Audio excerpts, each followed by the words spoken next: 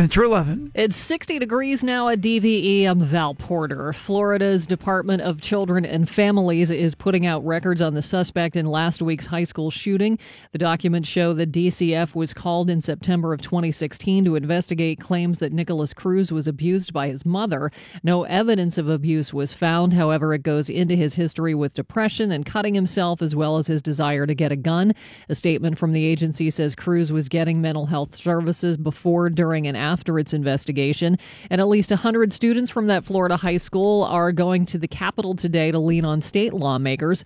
Students from Marjorie Stoneman Douglas High School are busing 400 miles to the Capitol grounds in Tallahassee. Students are planning a rally tomorrow to pressure legislators to take up a sweeping package of gun control measures. Some Republican lawmakers in the GOP-controlled legislature said yesterday they will consider that package. I've been really impressed with these kids, man. They've been on the news. They're just so well-spoken, and they seemed absolutely determined to be the last. They may be the force for students. Change. Yeah. Lawmakers Great. and voters alike are now able to see the state Supreme Court's version of the Commonwealth's congressional district map that will be used for the upcoming May primary. The map was okayed in a 4-3 vote by the court, with all 4 votes coming from Democratic justices. The map will not be used for the upcoming Saccone-Lamb special congressional election to replace Tim Murphy. Democrats say they are satisfied with the new lines. Republicans say the map is made in the Democrats' favor, made by a Democratic Supreme Court. The GOP is expected to challenge the redistricting map in federal court before the May primary. A new study suggests cleaning the house could be as bad for your health as smoking a pack a day. Researchers in Norway found using cleaning sprays as little as once a week could do as much damage to lungs as smoking 20 cigarettes a day. Scientists tracked more than 6,000 people from nearly 24 health institutions over 2 decades. They found women appeared to suffer more lung damage than men did. I wonder why. Researchers say it might indicate men's lungs are more resistant to damage from irritants in cleaning chemicals. So it's healthier for men to clean the house. Well, is it that, or is it that they didn't see it in men because they just don't clean the house? Women clean more. I guess there's that. Girls, don't put food in your lady parts. Apparently, there is a scene in the new 50 Shades movie where Christian almost puts a spoonful of ice cream about Anastasia's lady area. Talk about a banana split. He doesn't do it, but a writer at Vulture.com started to wonder if that would be safe to do, so she consulted a gynecologist. And the answer is probably not. Absolutely not. But one time might not hurt you. The doctor said that in general, putting food in the lady parts, not a great idea. It could throw off the normal flora and cause an infection. The doctor couldn't say it would be dangerous if you just did it one time, but advised against it. I mean, you know, if you have a cheat day once in a while, you can feed your vagina ice cream. But other than that, I don't know. I think I'm good with a waffle cone. Foreigner is set to offer fans something for the first time that spotlights some of their biggest hits in a unique way. The band last year performed their hits in 2 shows with a symphony orchestra, and those shows are captured in the forthcoming CD-DVD package, Foreigner with the 21st Century Symphony Orchestra and Chorus. It'll be available April 27th. Also available is a double vinyl LP set. The release features reworked renditions of hits including Feels Like the First Time, Cold as Ice, Double Vision, and a ton of others.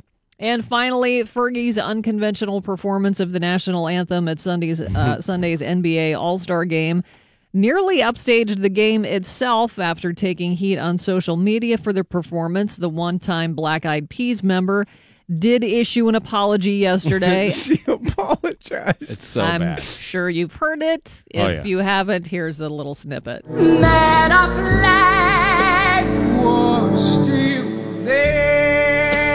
Oh, say, does that star spangled banner yet Oh, That's the worst part.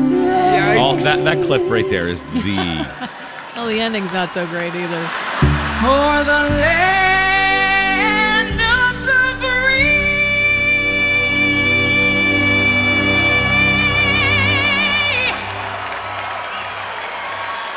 and the home of the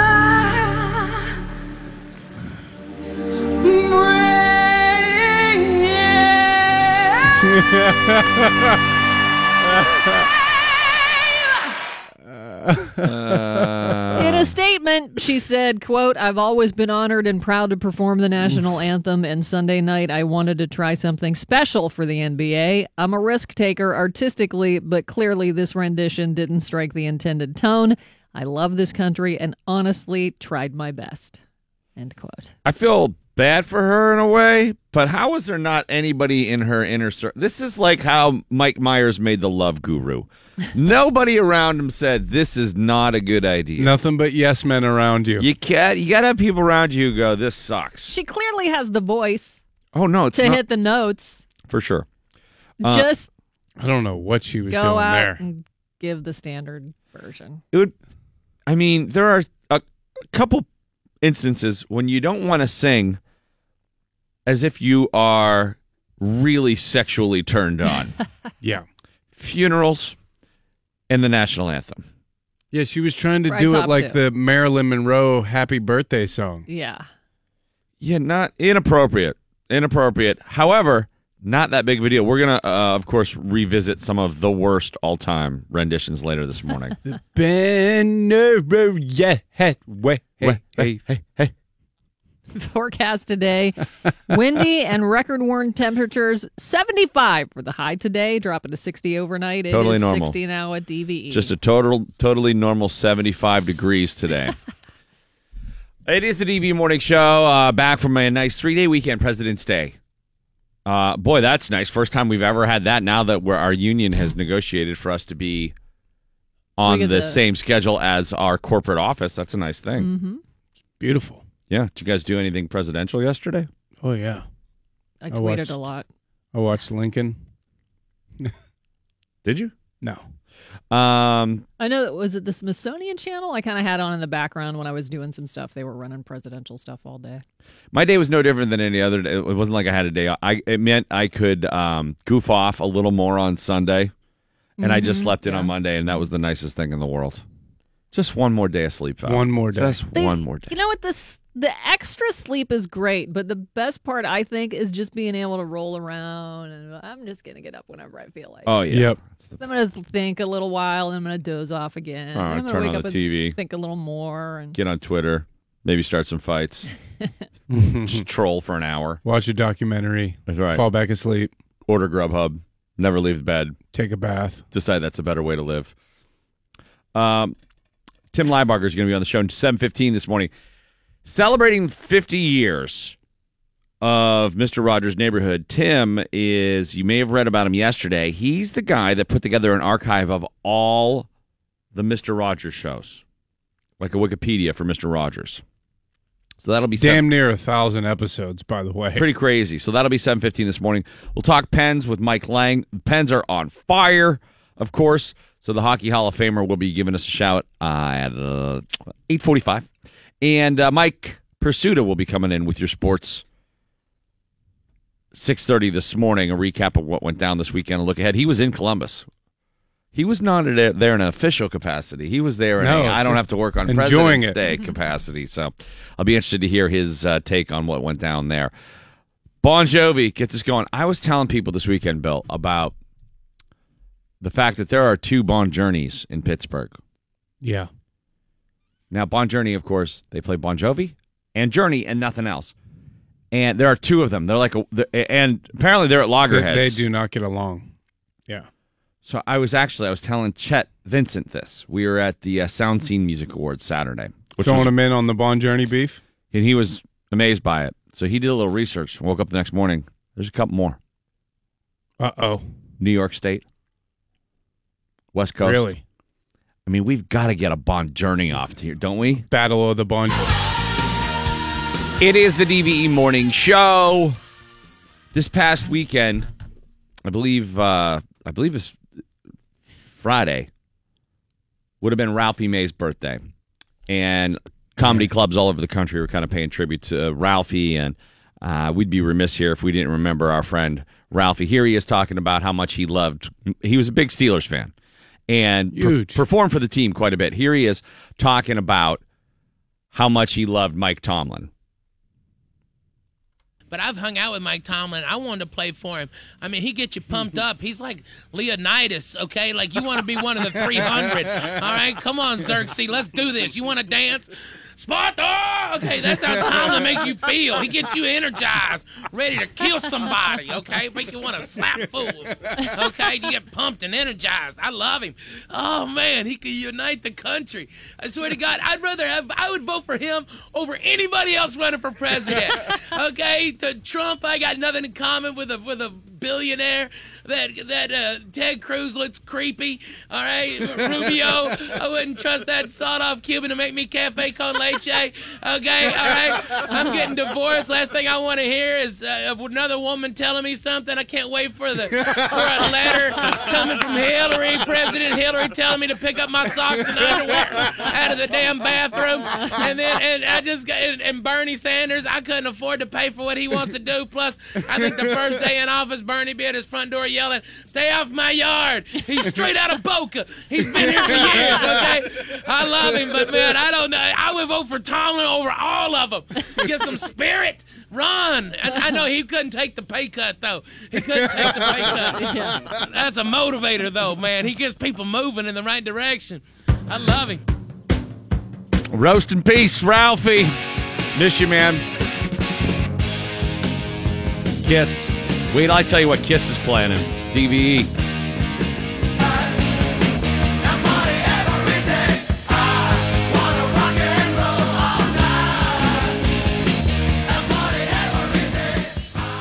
So Kiss has trademarked or filed for a trademark for the phrase "the end of the road," which is leading everybody to believe they're going out on tour in the End of the Road tour. I thought Boyz II Men had that trademarked. No? I would think. They had a farewell tour in 2000. They've been saying goodbye for a long time. Years ago. Longest goodbye ever. 2000, and then Stanley said in his 2014 book, Face the Music, "I was angry at Peter and Ace for being disrespectful toward everything we accomplished and everything the fans were giving us. I bought into the idea that this was really it, the end of Kiss. There was no place to go." Well, it was resolved when Stanley and Simmons created a new lineup. That'll happen. Tommy Thayer, of course, Eric Singer. And both leading members had previously discussed the possibility of Kiss continuing into a new generation without any of the founders aboard. This is what the Grateful Dead is headed towards right now. And the Grateful Dead's only getting bigger. Like, if I'm going to go see a cover band, I don't want to pay $50 for a ticket. Yeah, right. It's like the officially endorsed cover band. It gives you the concert experience. It's the best musicians, et cetera, et cetera. I'd rather go see Bon Journey. All of them. All of the Bon Journeys. At once. At once. Yes. Concurrently. So. Concurrently running shows. Concurrent Bon Journey. So the farewell tour may finally have come to an end, and now it's the end of the road. And then, I don't know. This is the cemetery tour. It's the farewell to the farewell tour. The cemetery tour. Are you guys ready to plot? The 1 foot in the grave tour. Mike Pursuta coming in next. I like Kiss, like, for what they were, and I understand why people worship them, but God, if you keep giving them your money, they're just not my all-time favorite band, and I think about the bands I love the most, and at what point would I draw the line? And I'd like to think it was way before the end of the road tour. But I don't know. I mean, I'd hang in there, too. I'm always too critical of Kiss fans, but I just don't understand how they keep lining their pockets with that junk. I'm surprised the Pirates haven't trademarked that. End of the road. Bridge to the end of the road. Last time for baseball. All right, Mike's coming in with Sports Now, DVE. DVE Sports. Mike Pursuta has your sports right now on the DVE Morning Show. Mike, what's going on? Slow week for the Penguins. They're not in action until Friday when they are scheduled to play Carolina in Carolina. How'd that happen? Seems like a lot of days off, no? Well, they're ahead of everybody else in their division in games played, so I guess it's just evening out. All right. Natural fluctuation, I guess you could call it. Saturday, the Penguins are in Florida. They made a minor roster move yesterday, reassigning forward Teddy Bluger back to AHL Wilkes-Barre Scranton. He had been with the big league Penguins for a little over a week, but had not gotten into a game yet, so he's still waiting to make his NHL debut. A more intriguing development might be the upcoming NHL trade deadline a week from, actually today's Tuesday, not Monday, so it's Monday, February 26th. Not a week from today, a week from yesterday. And Jason Mackey reporting in the Post-Gazette that per an industry source, the Penguins are interested in potentially acquiring Rangers winger Michael Grabner. He can fly. He's got some speed. He is fast. He's a winger, not a center, but special teams guy, power play, penalty kill, free agent to be, and he only makes $1.65 million. So fitting it in under the cap likely wouldn't be an issue. Pretty sure the Penguins aren't the only team interested in acquiring Michael Grabner, but it is the Penguins' recent hot streak, coupled with the upcoming deadline, has generated a lot of speculation. Will they add? Do they need to add? What are they going to add? Any kind of depth's got to help, right? They are positioned right now that things are looking pretty good in terms of their ability to contend, but do you make it even stronger by mortgaging even more of the future to bolster your depth?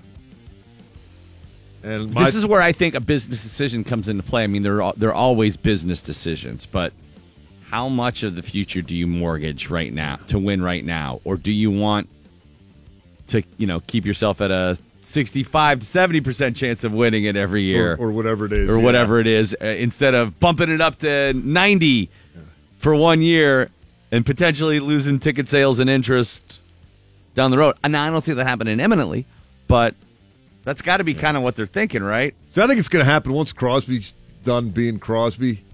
Yeah. There's going to be a drop off. Do you think Crosby will Kobe it or Michael Jordan? Will he play until he just can't? Until he squeezed every last ounce out of it? That's my suspicion. Yeah. Yeah, that's what I think too. I mean, I don't know. I've never asked him, but he just strikes me as a guy who will be doing this for a long time. Now, is he going to be in that top of his game, top of the world level? That's what I'm asking. Or is he going to be Brian Trottier at the end and be a third-line center and be pushing from the back as opposed to pulling from the front? I think he will be the latter. But whenever he's done being the Sidney Crosby that we know him as right now, it's going to drop off. So why not shoot for the moon while it's within reach, right? I'm with you. If you traded a number one pick for Ryan Reeves, trade a number one pick for Derek Brassard or Michael Grabner. Because you never know. Long playoff runs include injuries almost invariably. Is important, yeah. Brassard would be a great pickup. If for no other reason than the Pens don't have to play against him. That would help, yeah. Might not have to this time anyway, but just to be sure. They're back in second place in the Metropolitan Division after the Capitals' 3-2 win in Buffalo yesterday. Penguins have 74 points to the Caps' 75. The Pens have played 61 games to the Caps' 59. Third in the Metro, Philadelphia and New Jersey both have 70 points in 59 games. The Flyers made a move yesterday to stabilize their goaltending situation in the wake of injuries to Brian Elliott and Michael Neuwirth. Philadelphia acquired Red Wings goaltender Peter Mrazek for a couple of conditional draft choices. Flyers didn't have an NHL goalie because of their injuries, so they got a guy that has at least played in the league. In the Olympics, Team USA beat Slovakia in the qualification round last night, 5-1. 2 more goals for Ryan Donato and 3 assists for Troy Terry. It is on to the quarterfinals. U.S. will take on the Czech Republic tonight at 10:10. Starting to get interesting. Things are starting to happen. Czech Republic is undefeated so far, right? They might be. I'm not sure. Yeah, I don't know. They haven't lost. U.S. got bounced by Russia on Saturday, 4-0, and then bounced back to win last night. And You watched that game, right? You woke up to watch that game, that Russia game? Yes, I did. And it was Russia was a better team. Russia had the puck way more, but the U.S. had some looks. It would take an upset to beat that team, but it wasn't complete domination, even though it was 4-0. And a couple of the goals were, probably shouldn't have let that happen. And a couple of them were, wow, Ilya Kovalchuk can still play. What is that guy not doing in the NHL? Well, he left when he was like 42. It wasn't. He can still play. You know, he went. He left halfway through his contract, though, right? He went home to go back home. He wanted to. You know, he had enough. But his shot is still ridiculously good, and he flies around out there. And that was a nasty game.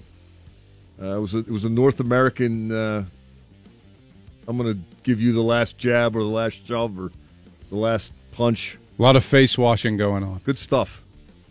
You can still have that on the big ice. You just don't need the fighting. Haven't missed it at all. All right. The bigger rink helps. College hoops, number 21, West Virginia is taking on Baylor tonight in Baylor, 7 o'clock. Mountaineers are 19-8 overall, 8-6 in the Big 12. And Bob Huggins probably looking for a little bit more of an even distribution of free throw attempts than 35-2. That's just what the Mountaineers got in Kansas over the weekend. Columbus was a lot of fun on Sunday. You were there for the game Sunday, and I'm guessing because of the President's Day weekend, you were not the only Pittsburgher who had the idea to go to Columbus and watch the Pens. That is correct, and traditionally they get a lot of Pens fans there. My nephew, Mark, lives out there, and I hadn't seen him, his wife, and his 18-month-old son in a while, so I thought, hey, perfect opportunity, right? Don't have to work Monday. Can go out there, see some family, and invariably in our family, you never just go visit. Like, I would never think to drive 3 hours to go see them. Just to It's got to be tied into but something. if there's a hockey game, we could talk for a little bit, then we could actually go do something fun. So we did that, and I was just taking some half-assed notes. These are the jerseys I saw of the current Penguins in the bars and in the arena. Dumoulin, Murray, Hornquist, Letang, Crosby, Malkin, Kessel, Schultz, Gensel, Mata, Hagelin. These are the retro Penguins jerseys. Lemieux, Brasso, Yager, Tocchet, Kovalev, Francis, and my most hated jersey, a Crosby Team Canada jersey. Why do you hate that jersey so much? Because they're our enemy, Randall. Yeah, but why don't you took out America's heart. Why don't you have respect for the, Because they beat our ass every time we play them for the gold medal. It's a phase. The one bar I was in also had a Penguin sticker in the urinal, the logo. Oh, that you like pee on it? Yeah, and somebody had written in graffiti over the top of it, Crosby's lunchbox. I mean, whatever. Sullivan's 7-1-1 against Tortorella. And the Penguins just took that game over, banged a couple in early. It was over. They suffocated it. I did get to hear the cannon go off twice, which was cool. I was sitting right near the cannon. No, well, That is tremendous. It's taken the West Virginia musket that they shoot off indoors to an entire different level. Well, a cannon indoors. Last time I heard a cannon indoors was the AC/DC for Those About to Rock tour when I was in 8th grade. Well, I was glad the Jackets got a couple goals because you don't want to miss that. No, you got to have the cannon. And they have their flags all around it and people running it, Yeah. It's quite the display. Good deal. Well, I'm glad you had a good time. And that is, boy, they did that right with that arena and all the stuff they built around it. Yeah, it looks pretty It's awesome. adult funland. They call it the Arena District, and if you can't get enough to drink before a game, you're just not trying hard enough. Yeah, well, we got the Arena District. You got Shales. You got the Super Bowl, and Barta keeps changing names. Theirs is a little ahead of the game. I like ours. Team's better here. Team's better here. I'd rather that. I'll take the team. You can enjoy all the Fuddruckers and all the stuff they have for you there. Fat, what do you got coming up? Well, you should know your significant other's astrological sign because I'm going to tell you coming up at the top of the hour which sign is most likely to cheat. Windy and warm, 75 today. It's 60 now at DVE. You know, it might actually be easier to go and compete in the Olympics than to just go as a spectator. I'll explain what I'm talking about. Freestyle skier Elizabeth Sweeney has completely hornswoggled the IOC and figured out how to become an athlete with virtually no athletic ability at all and then be celebrated on the Olympic stage. That's not hyperbole. No. She's really not good. Not.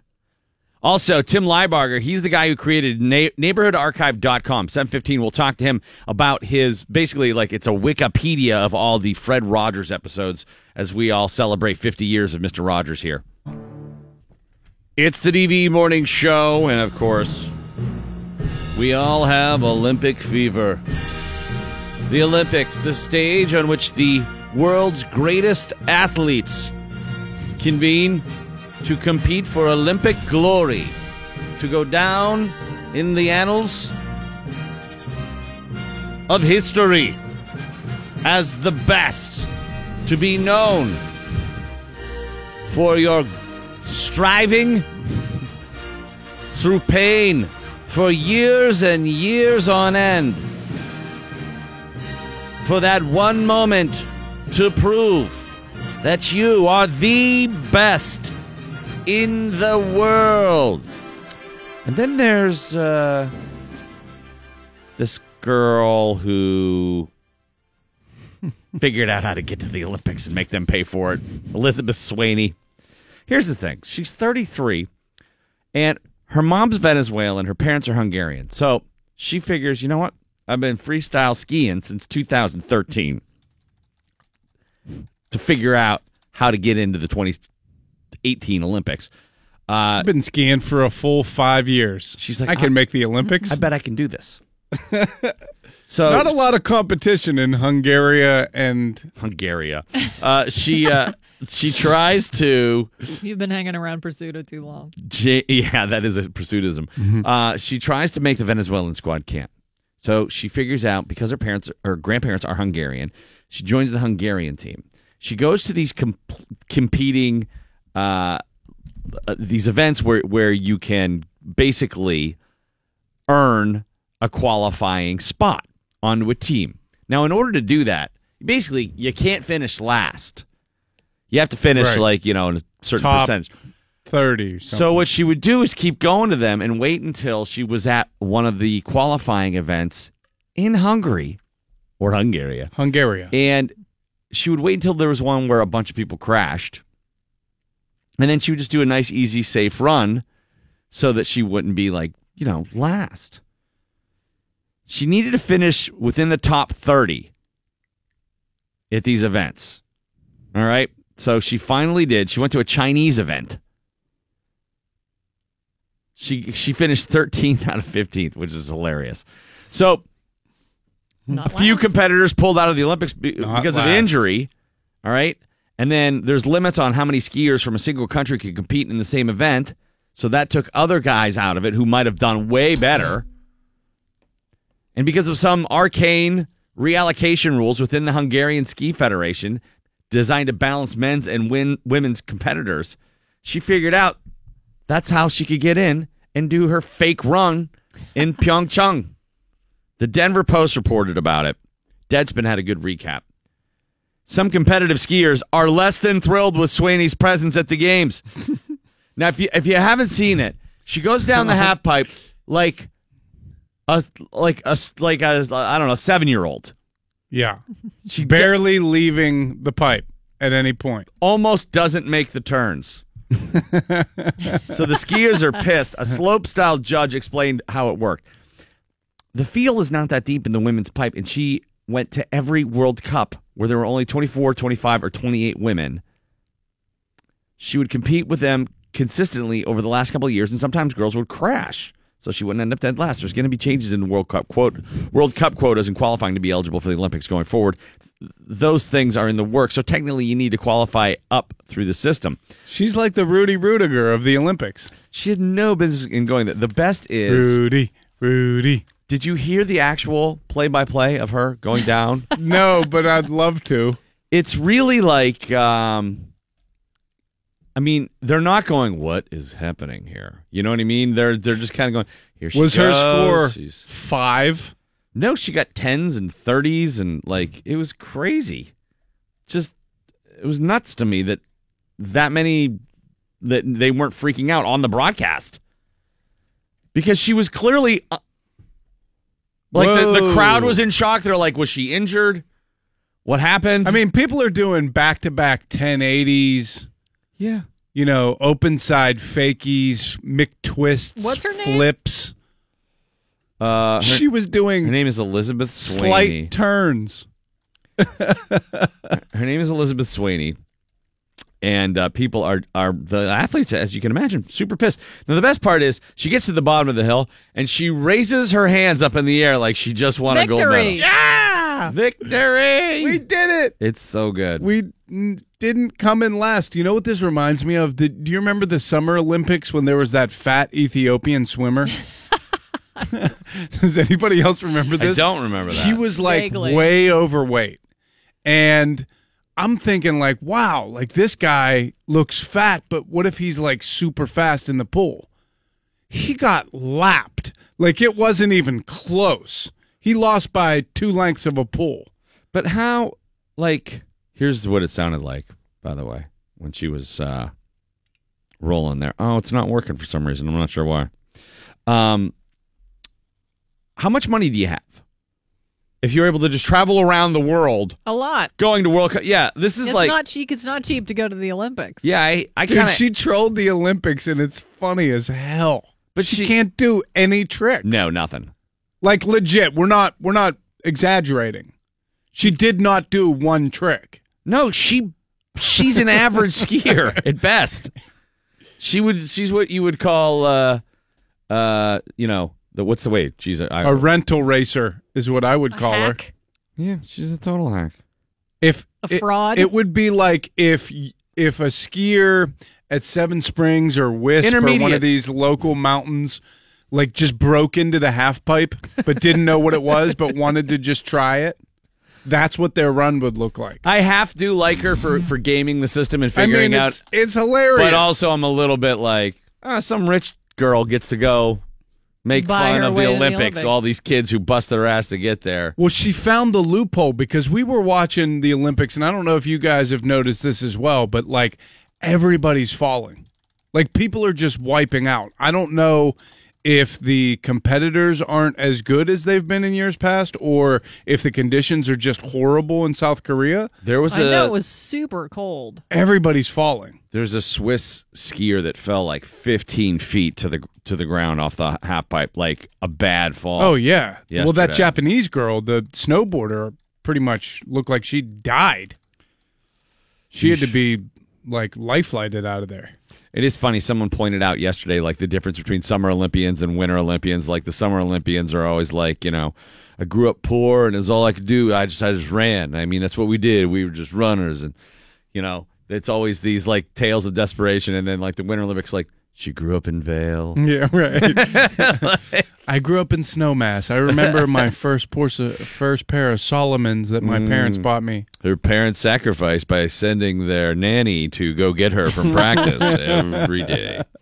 Val, what do you got coming up? We're going to talk about which astrological sign is most likely to cheat. Plus, we're sending, not sending, we're going to be talking to Tim Leibarger, who is the guy that put together neighborhoodarchive.com. That is the Wikipedia for Mr. Rogers. It chronicles every episode of Mr. Rogers, and he did this of his own volition, on his own time. He's just a fan.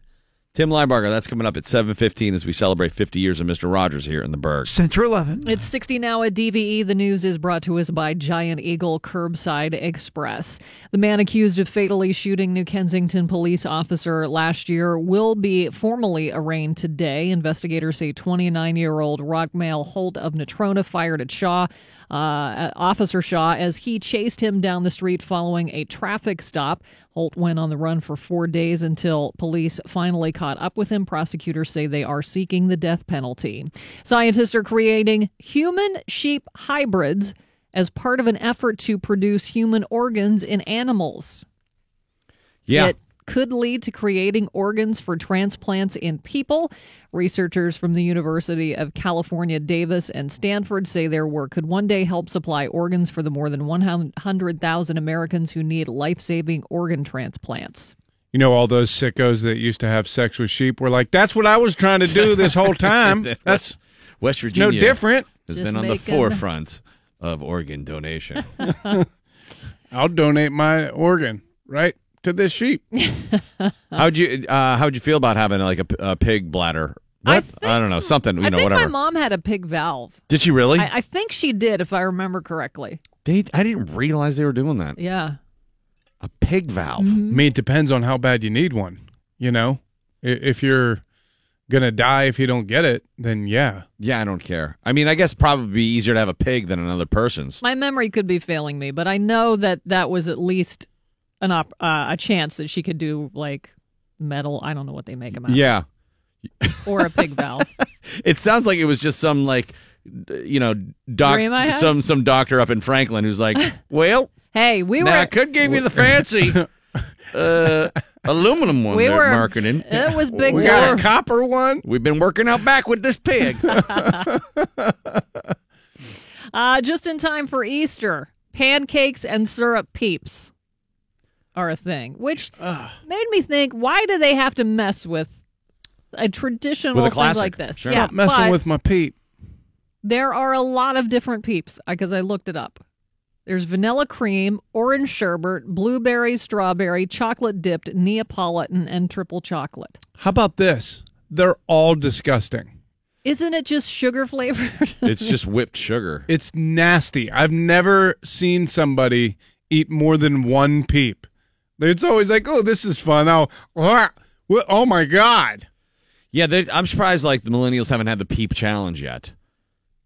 Like to crush, I don't know, 20 peeps in a minute or something like that. Start butt chugging Probably peeps. have. But if they start butt chugging peeps, I'm out. I'm out. I'm done. I am checking I out. am out of society. I'm off the internet. I'm going straight Ted Kaczynski minus the bombs. Wash it down with a couple Tide Pods. Yeah. See what happens. I saw also the Tide Pod thing. I really don't think that's a thing. I think No, everybody's making a hype. big deal. I don't know how many. A couple hundred idiots wanted to get on YouTube, but it isn't like everyone's like, dude, you got any Tide Pods? Like kids aren't jonesing to eat Tide Pods. Like, how could you choke that down? It's nasty. It's just stupid. I've seen some of the videos because I was like, people can't really be doing this. They're doing it. It's not any stupider than anything. People have done stupid stuff forever. All of mankind. It's just the latest stupid thing. Like it's nothing to bemoan the fate of humanity or anything. There are other reasons to do that. What was the last one? The cinnamon challenge? People Oh, were yeah. eating cinnamon. Spoonful of cinnamon. That one was killing people. That can mess with. That one's actually dangerous. It can really screw up your Well, they said- respiratory system. They said the Tide one is too.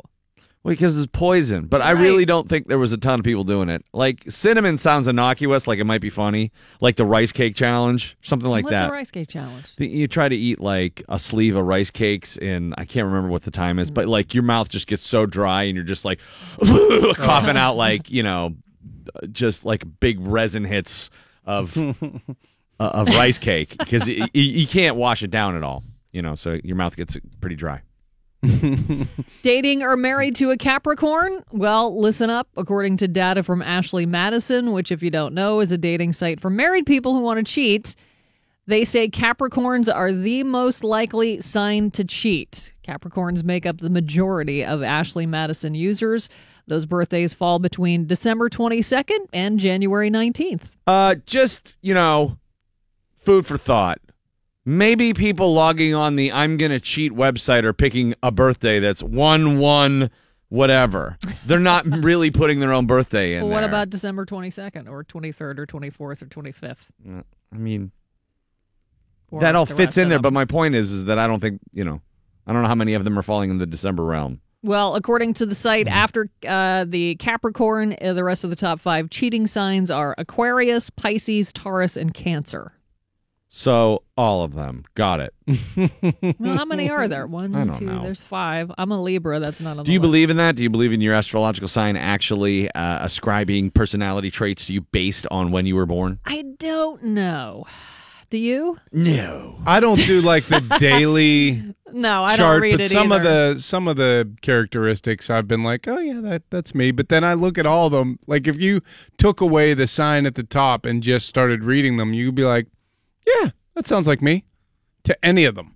To any of them. You can read any. If a Capricorn reads a Taurus, it'll make sense to them. Like I'm a Libra, which is the sign is the scales, Mhm. and I You're think balanced. I think I'm kind of fair to. I try to be fair to everybody. Yeah, you are. Mm-hmm. Except to yourself. That's the only thing that I had the used Except to to have Tim, this. who has to get haircuts in the garage. I used to have this big book of birthdays, and it would go through every day of the year and tell you if you were born on this day, this is what your personality is. I was born at 11:59. Ooh, you just made it. Well, they were like, do you want to wait? Push him back in. And he can be born the next day or whatever. And 'cause it was my uncle's birthday the next day, Uh-huh. so and I think my dad probably had money on that day in the baby pool. He's like, push him out, way out. Yank him out. Yeah. But that does. I don't believe if I were born 2 minutes later, I was going to all of a You'd sudden be have different. Yeah. A different Characteristics. dynamic, right?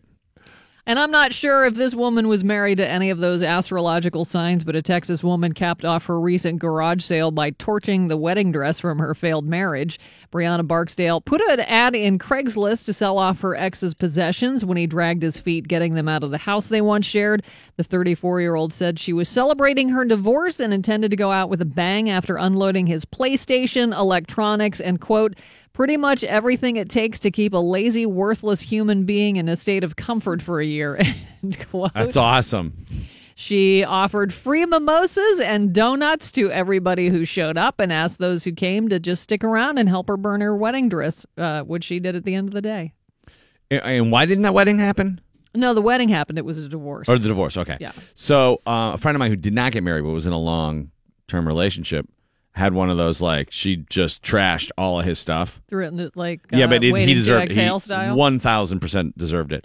But What are you I- talking? Bleach the clothes, just everything. baseball bat to the TV? Yeah, I won't even go into it. It was extensive. It was creative in some respects. But the amount of women that were like treated her like she was like The Thelma queen. and Louise. She was like a hero. They're all like, yes, yes. I would never do that, but yes. I had So a- excited. I had a friend who did that after a breakup too, and I laughed so hard the way she was describing what she did. Yeah, it has to be cathartic to just like trash the person's belongings. Michael Jackson's family is not happy with comments made by Quincy Jones during a recent interview. In an interview with Vulture, Jones claimed Jackson stole a lot of songs, including Billie Jean and Donna Summer's State of Independence, adding that Michael was Machiavellian and greedy. Page 6 reports Michael's dad, Joe Jackson, said Jones was jealous of Michael because he's never worked with someone with all that talent. Oh, He said well, if anyone actually, He said if anyone was responsible for stealing, it would have been Jones, who was the producer for both songs. Other relatives say they believe Jones has been carrying a vendetta against Michael for years. They say it all began when the two disagreed on whether Quincy deserved a shot at a Grammy for having produced the 82 smash hit album Thriller. don't forget, I mean, Michael Jackson befriended Paul McCartney, got him to tell him how much he was going to bid on the Beatles catalog, and then outbid him and never talked to him again. Took all the Beatles songs. After So Michael Jackson was a pretty shrewd guy. that bond on Say just didn't. It ruined it. Wasn't real. I know. They were so happy together in that little wagon riding around the back country putting With on Linda? putting on the shows with Linda. Yeah. It's like the songs are mine. Didn't they No, do- they're mine. No, they're mine. Mine. Yeah, The Girl Is Mine and Say, right? Yep. Oh man. Michael totally ruined that just so he could make $1 billion more. And build a straight up fun park on his property. I heard Macaulay Culkin do an interview. He did the Mark Maron podcast, and he talked a little bit about his relationship with him. And he was just like him, man. I got nothing bad to say. Like, he was actually a great guy. Never did anything to him. Yeah. So I know he's very protective of Paris.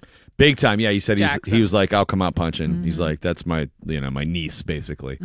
But at any rate, I don't know.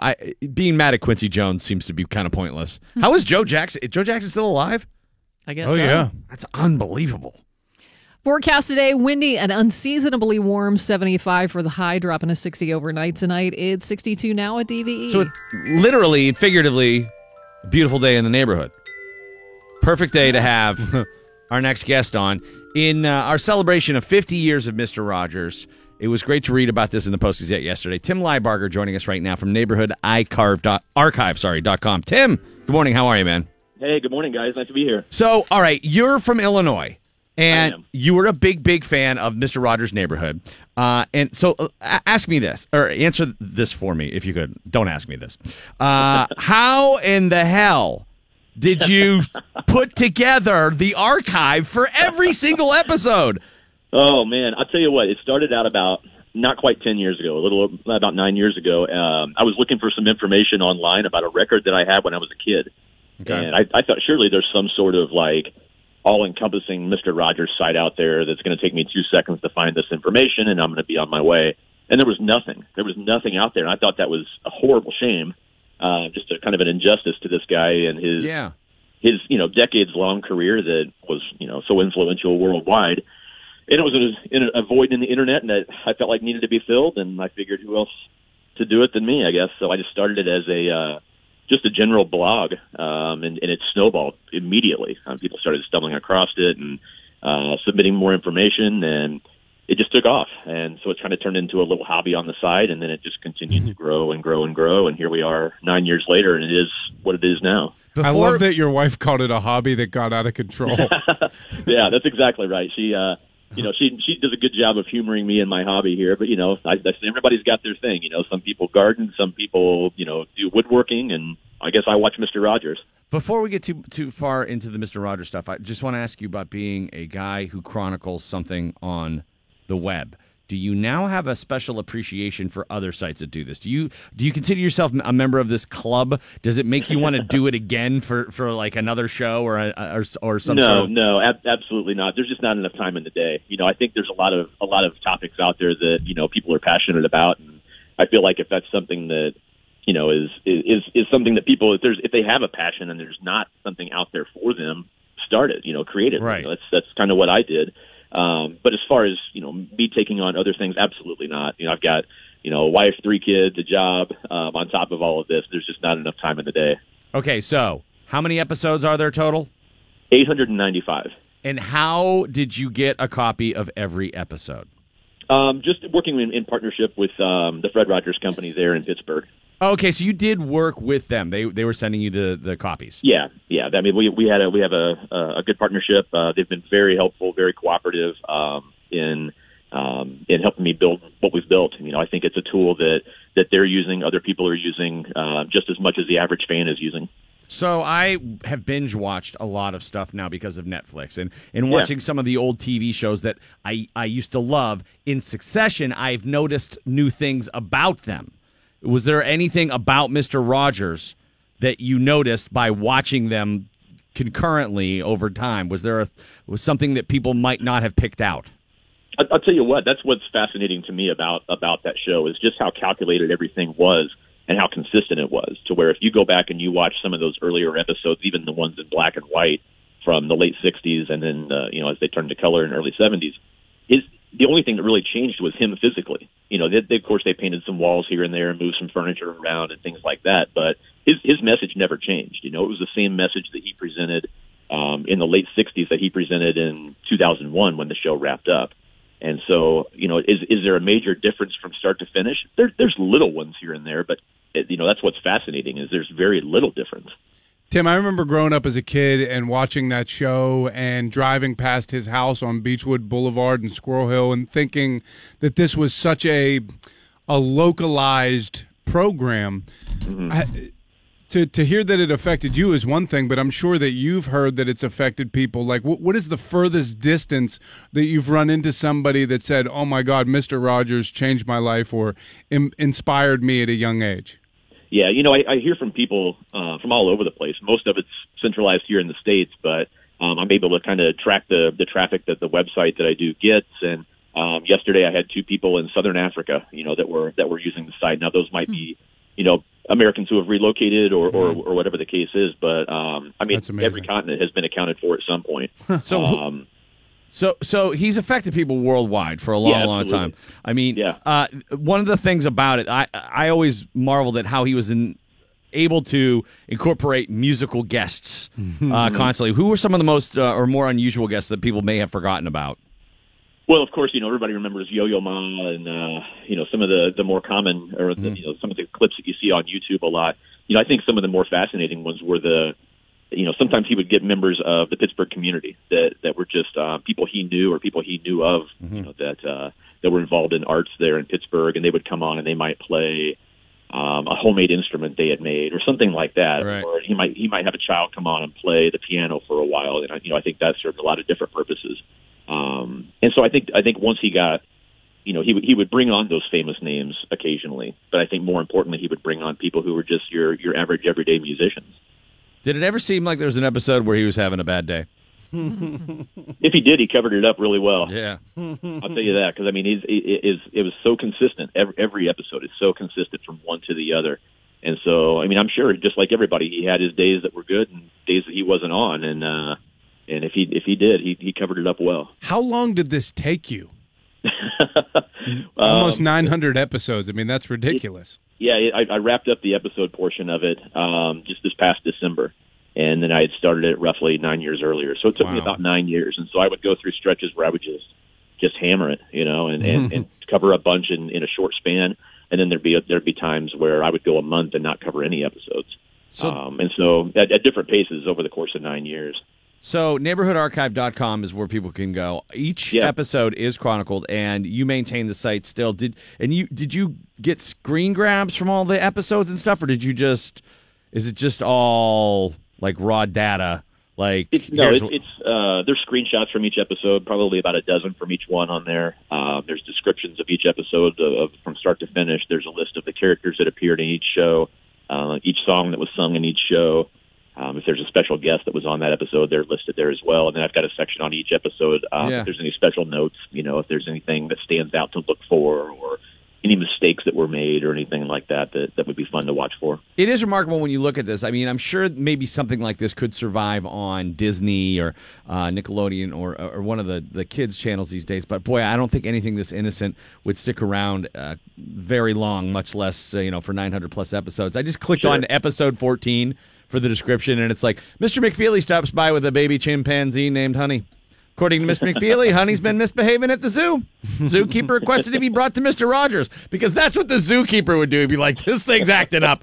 Get him to Fred Rogers and have him whip him into shape. And then he's saying, I like you as you are. That's just, reading the description actually makes me feel kind of good. And then you have all of the guests in each, or cast members that appear in every episode. This is pretty remarkable, man. Well, thanks. I appreciate that. Tim Liebarger, he is the archivist, neighborhoodarchive.com. And have you made a pilgrimage to Pittsburgh? I have. I've been there a few times. Actually, I was just there last weekend. Oh, okay, cool. So I'm sure this this 50th anniversary celebration is a big deal for you. It is. Yesterday on social media was a lot of fun. Just checking in once in a while and just seeing everybody sharing their thoughts, their memories, just general comments. Because everybody's got their Mr. Rogers story, whether it's something very personal or whether it's just having watched him as a kid. Everybody's got a Mr. Rogers story. And you're now a guidance counselor for a high school in Illinois? I am. Yeah, I'm a high school counselor. How much did Mr. Rogers play a role in you helping to guide the future of kids? I tell you what, I wouldn't say directly, but, I think about that sometimes. Indirectly, is that something that shaped kind of who I became as an adult, having grown up watching a neighborhood show, or is it just one of those things I'm trying to make fit? I don't know. I wouldn't say it was a direct influence. Mm-hmm. But no, his message to me is as much applied to myself and adults now as it was to kids back when I was growing up in the late 70s and early 80s.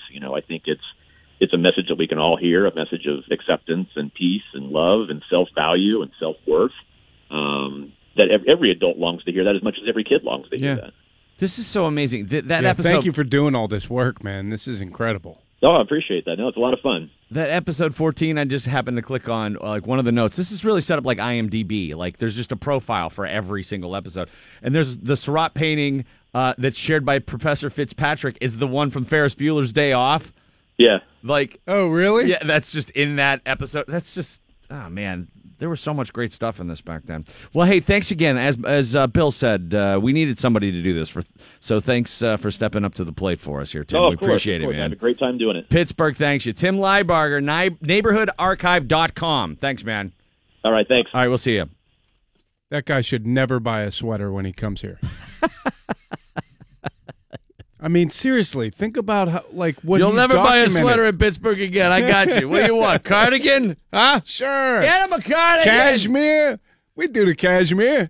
It's really cool. If you were a big fan of the show, then this is invaluable. Neighborhoodarchive.com. All right, Mike's coming in next. Sports for you here. What are the Pens going to do? They got a week to kind of hang out, not playing until Friday. But Jim Rutherford, his wheels are spinning right now, so Mike will give you the latest. And also, Jesse James feels vindicated. We'll explain what that's all about coming up. DVE. DVE Sports. Mike Pursuta with your sports right now on the DVE Morning Show. You went to Columbus to see the Pens take on the Blue Jackets? I did. Just a little boondoggle. Go sit in the seats and have a few beers and watch some hockey and catch up with some family. And if you were there or if you watched that on TV, you saw pretty much what you've been seeing from the Penguins. 16-4-1 since January the 2nd after that 5-2 victory in Columbus on Sunday night. And what you're seeing of late with the Penguins, they're not just winning games. They are winning games the way they're going to have to continue to play to continue winning games. Mike Sullivan's pretty happy right about now. You know, we've said to our team all year long, we're not going to score our way to a championship. We've got to make sure that we become more difficult to play against. We've got to defend. You know, we've got to be responsible in our own end zone. We've got to be responsible in all three zones, both with the puck and without the puck. And the way we're set up right now, we think it brings that balance to it to each and every line we have. Yeah, Jackets wound up with 37 shots, but not a lot of quality scoring opportunities. And the Penguins jumping ahead early and staying in control throughout. Mike Sullivan pretty pleased with that development. He's happy with the way his team is embracing the challenge of these games, and he's happy that the Penguins getting to their game is starting in the defensive end. I thought, especially in the first part of the game tonight, I thought we did a real good job coming out of our end zone. We made some, when the plays were there to be made, we made them. We held on to pucks.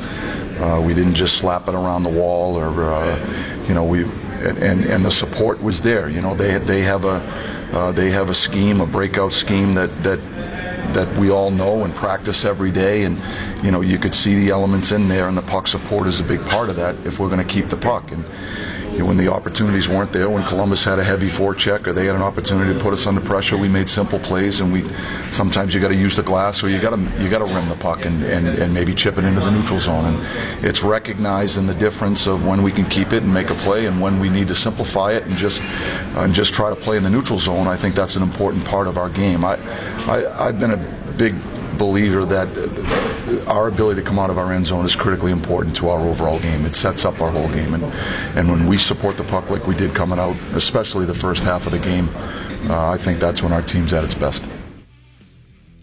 Good players playing the right way, making intelligent decisions. Not playing safe, but not playing reckless. Mm-hmm. And when they get that all working at the same time, they are formidable. Now, do they become even more formidable by next Monday, the trade deadline? Stay tuned. Jim Rutherford has been known to make a deal or two in his brief but oh-so-successful tenure as GM. So what do you think happens? Shane has been great lately. Does he judge it on how he's been in the last couple of months? Does he take it all into account? Does he think he's trending in the right direction? Or does depth play a bigger role no matter what? He's playing great. That's great. But we're going to need someone else anyways. Yeah, I think they're going to add some depth. And a winger's not... It might not be anything that makes you do a backflip or makes you think that their chances are exponentially better. Although a couple of big names are at least being talked about for what that's worth. Brassard. Brassard and Michael Grabner, according to Jason Mackey in the Post-Gazette today, the Rangers are fire sailing it, and Grabner's available. He is a free agent to be, so he's a rental. But the Rangers aren't going to give the Penguins anything. I don't know. Do they just say screw it and take the best deal, and if the Penguins give him the best deal, they deal with Pittsburgh? He is a rental, so there's no guarantee he would be with Pittsburgh next year. They gave us Hagelin, didn't they? That worked out pretty well for us. Maybe even a Ron Hainsey type. I'm not saying they need another defenseman, but just a depth guy that, hey, if he ends up playing, he's not going to get you beat. And you don't think it's going to be a center? Oh, I don't know what's available, what's going to happen at the end. I don't think they're in desperate need to get something, but I think it's prudent to add depth. And if that's all you want to do, you can do that relatively easily. A Grabner or Brassard is a more difficult proposition. The one thing I wouldn't do is mess with the current mix. Right. I think you want to take off the current roster. You want to give up draft picks, prospects, whatever. Don't trade Ian Cole for something, for example, because that's just kind of spinning your wheels to me. But Jim Rutherford's pretty good at this. We shall see. They're going crazy about Sheahan and how that's worked out. Eventually, not immediately, but eventually, as they hoped it would. That he's another one of those reclamation projects that wasn't happening for him for whatever reason where he was, but you bring him here, you put him in a little different situation with some different people around him, and they hope to get better than what the guy had shown previously. And that is the case with Riley Sheahan, who had a couple more goals in Columbus on Sunday. Team USA beat Slovakia 5-1 last night. The U.S. advances to the quarterfinals in the Olympic tournament to take on the Czech Republic. And one of the interesting stories, at least from my perspective, is the goaltender for Team USA, Ryan Zapolsky, kid from Erie, Pennsylvania, kid from your high school, Randy, Cathedral Prep. And a guy who basically was not front and center ever until now. He kicked around the East Coast Hockey League. He wound up in the KHL in Russia. This after 3 years at Mercyhurst as the starting goaltender, a college tenure that started basically with Zapolsky kind of talking his way onto the team. Here's Zapolsky's coach at Mercyhurst, Rick Gotkin, remembering how Ryan Zapolsky got from Mercyhurst to the Olympic Games. We basically said, Ryan, we'd love to have you, but you're probably going to just be our third string goalie, practice guy, and you won't probably play too much. And he basically said, hey, listen, I have no problem starting off as a third goalie, but I think I'm going to be able to battle for a starting role. And the rest is history. He came in, he's a great kid, he worked hard, the opportunity presented himself to Ryan through injury, and from the Mercyhurst side of things, he never looked back. He had 3 really, really good years for us. And he's one of those guys, ironically, that, and I'm sure you've seen it with other college players, he's actually had a better pro career than a college career. There are certain kids in every position that just seem to figure it out as they play at the professional level. And Ryan was certainly a good goaltender for us. When he left, he bounced around at 7 or 8 different East Coast Hockey League teams. Never played a game in the American Hockey League. Certainly never played a game in the National Hockey League. So he's quite a story, I think, for anybody that thinks about, if I just work hard and stay positive and do enough little things. I think he's a great example of that. That's kind of what the Olympics are supposed to be about, right? Somebody setting a goal for themselves and working hard to achieve it and not being detracted or deterred by the hurdles that come up in your way, and you just keep your head down and keep working, and sometimes you get there. Yeah, I like that note about, sometimes people figure it out in the pros, because Antonio Brown, I think, exemplifies that more than anybody. It's a very good example. Brian Rust is a very good example of that. He was a good college player. Tom Brady's turned out pretty good in the pros. Yeah, that's way better pro than I thought. Pretty good. Tom Brady's overachieved based on his 6th-round status. Team USA is playing the Czech Republic tonight, 10-10. Hagelin went through Anaheim first. Oh, that's right. Then came here. Producer Joe gets the assist on that one. Well, but he was with the Rangers, too. He was, but the point being, they didn't directly give him. with I got you. with the Penguins. Yeah. Which is in Mackey's discussion in the Post-Gazette yesterday with Rutherford. He made note of the fact that Rutherford's like, if they're made available to the Penguins, intimating that there are teams who are like, no, we're not giving you guys we're not anything. doing this again. We don't want any part of this. We're not going to make you better. I would think that would apply less with the rental guy. And it's not like the Rangers are going to play the Penguins in the playoffs. Possibly. Because they're not going to make it. Pretty great Friday night. The Shear the Beard 8 event went down at Jurgles. I'm going to tell you what happened because James Harrison was there. So I want to tell you how Steeler fans reacted to that. And Jesse James speaks out about how he kind of feels vindicated is probably the wrong word, but a load was taken off of him when the Patriots lost the Super Bowl. He's finally talking about the catch that wasn't. Val's got news top of the hour. What do you got? We're going to talk about one farmer who is sure a porn star made his crops grow bigger. Also, Fergie inspiring us to remember the worst all-time renditions of the national anthem, and Hockey Hall of Famer Mike Lang at 8:40. Yeah, it's the DVE Morning Show. Friday night was Shear the Beard 8. Now, Brett Kiesel enlisted the help of Phil Bork. So there were 2 beards being sheared that night, and all-star cast on hand to shear that beard. And a sold-out crowd. Sold out. And it was rabid. Like, I know I knew that this was what was going to happen, but it still amazes me. To walk into a room with, several hundred people screaming their heads off in late February for a guy who hasn't played in 5 years. The pictures look incredible. It was packed. People were. It's just this Pittsburgh celebration. It really is a lot of fun.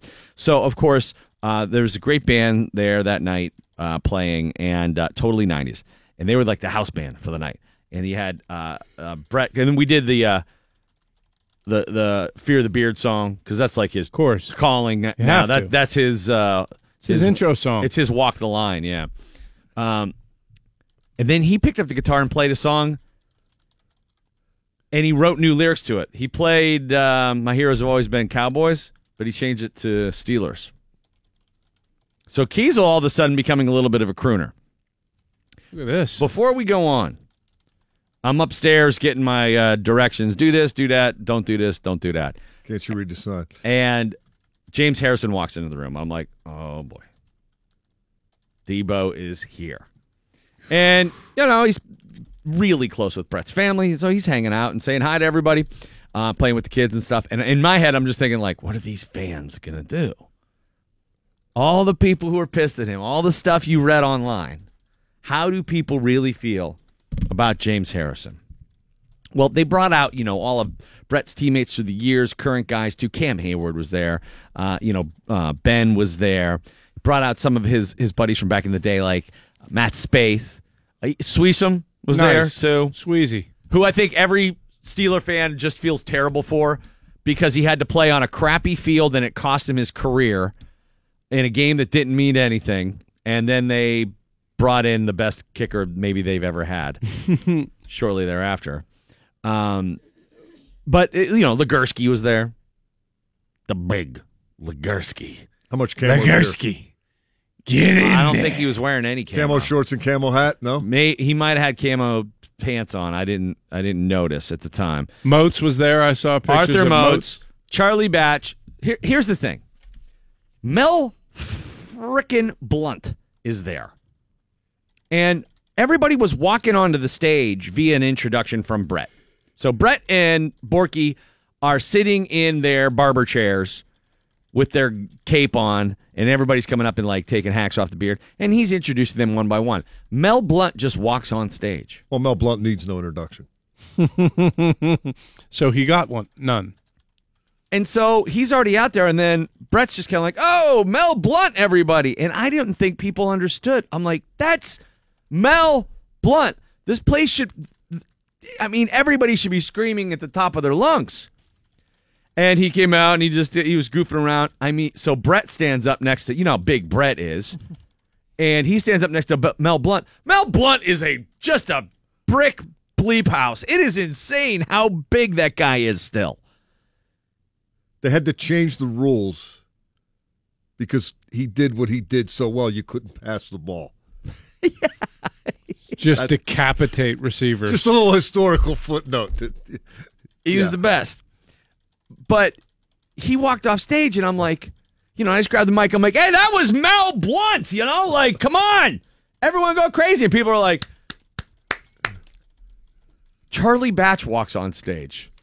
You would have thought Michael Jackson walked on stage. Unbelievable. The place went crazy. And this is nothing against Charlie Batch, but I wanted it to be commensurate for Mel Blount. I'm like, come on. The applause meter should have gone to all the way to the top. It should have peaked out for Mel Blount. I just don't ever want to get. This is not against Charlie Batch. I just don't want to ever get to the point with Pittsburgh Steelers. Get to the point. Where a Hall of Famer is oh ho hum. Yeah. Well, you are kind of at that point. That's not okay with me. Not okay. There's too many of them, Randall. So then can't swing a dead cat in this town without hitting a Hall of Fame. That's right. Everybody loves Charlie, and with good reason. So he gets a huge ovation. And then Debo comes out. He just walks on stage. I predicted that he would get booed from the balcony. Nope. No boos. Here's what happened. He walks out on stage, and everyone's like, oh! Kind of like, it reminded me of the first time I saw Shaq when I went down to Orlando Magic game, and he walked out of the locker room, and you're a little afraid at first. You're a little afraid. You're like, oh, my God. He's enormous. So Harrison has that kind of effect. Was he wearing his Patriots 92 jersey? He was not. He walks out, and everyone's like, oh! Kind of like a shock. Oh, look who showed up. And then it was just bedlam. People cheering and going nuts, flashes going. I mean, if there was any wonder how he would be treated by Steeler fans, it's erased. That guy, all is forgiven. I swear to God, they blame it all on Tomlin. They think he was right to engineer his own ousting out of here, and they don't care that he went there. Now, had they won the Super Bowl, would it be different? I think it might, yeah. I think it would be different in different contexts, like him not coming out for this event for kids. Had they won the Super Bowl by going through Pittsburgh in the AFC Championship game, it would definitely be different. And no question about that. And he strip-sacked Ben. With 35 seconds left to seal the deal, yeah. Was Tomlin there? Takes it to the house. Tomlin was not there. A rare no-show from Coach Tomlin. He was scheduled to be there. Something must come up. Coach Mitchell was there? Or somebody's attendance prevented him from being there. Ooh, hadn't thought of that. Yeah. Like maybe the guy you were just talking about. Hadn't thought of that. Coach Mitchell was there, and new offensive coordinator Randy Fichtner was there. I don't think anybody knew that was the new offensive coordinator. No, they thought it was just some dude, some Yinzer who snuck They thought he was the guy backstage. replacing chicken fingers on the stage. You guys need more chicken fingers? Is that the line cook? That's our new O coordinator. I mean, look, that's my favorite thing about the guy. He's a regular Joe looking kind of guy. Oh, he's a pretty regular Joe. I got to say hi to him and meet him real quick. Seems like a nice guy. I'm just trying to figure out why everybody's super excited that Todd Haley's gone for an unknown commodity. That's nothing against Randy Fichtner, but because it's somebody to blame who's not here anymore. Right. So therefore, you can fast forward to now they'll never lose again because the problem has been identified. The undefeated Fichtner era has been ushered in. But the crowd was awesome, and once again, Phil Bork was hilarious the whole night too. And there was Burkle there? He is hilarious, but he wasn't there. But there was some big time donations coming in over the phone. They had one of the packages was they do 2 silent auction packages for bid, and one was a Dana Heinze made a 29er 99er Penguin jersey. Oh, nice. And there were Sid signed gloves, a Letang signed stick, and Penguins signed team photo. If you use that Letang stick in a game, it'll actually trip somebody. You don't even have to. It went for $9,900. Cindy Wow. Citrone called it in. She couldn't be there, and she called it in. Pretty awesome. She helped us so much with Children's Hospital. So generous. Radiothon this past year. What was the 99er 29er jersey? Explain that a little bit. It had 2 small numbers. So it was like 29 and then underneath it 99. or it might have been the other way around. But it was the 2 Niner 9 Niner jersey. It was definitely that sounds like it was pretty unique. quite an item for the collector. Pretty so everyone's Yinzerific. like bidding, and they're like $3,000. It got up kind of high, and then we get a call for $9,900, and everyone's like, "Whoa!" And then I was like, "Do I hear 10?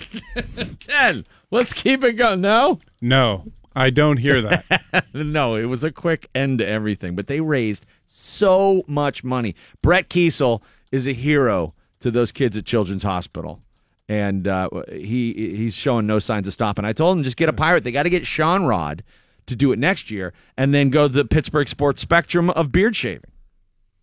Yeah, the only problem is they're down in Florida when this goes on. Well, you can schedule it earlier. It's been at different times in the past. So, you can't do it before the Super Bowl. In No, theory. you can do it after the Super Bowl, though. Why don't you stop being a killjoy and just I'm be not- I'm like, just good trying to work idea? it out. Why I'm don't they trying to try to work- figure that out? They trying to could work it they out. could shear his beard via Skype. Skype it. Skype the beard. Skype him in from Bradenton. Yeah, good move. Or just bring McCutcheon and have him do it. Nutting's like, I'll shave salaries. That's Payroll. not the same. Hey, wait a minute. Shear the payroll. Yeah. Shear the Pirates have been payroll. way ahead of the curve on this.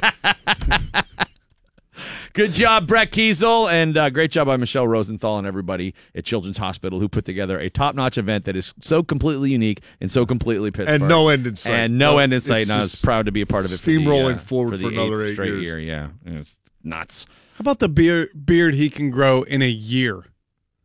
That beard looks like he's living in the mountains for like a decade. They clean-shaved Borky, and like an hour later, he was like, feel this. And it was like his beard was like going, Fighting. it was just pushing out again already. I'm like, dude, you're already popping out a little bit there. And he's like, huh? You actually felt it? Yeah, I mean, it wasn't his package, dude. It was his, it was his beard. Okay. I didn't. You know, it seems a little bit. He did feel his package too, but that was unrelated. Kiesel could Also shaved.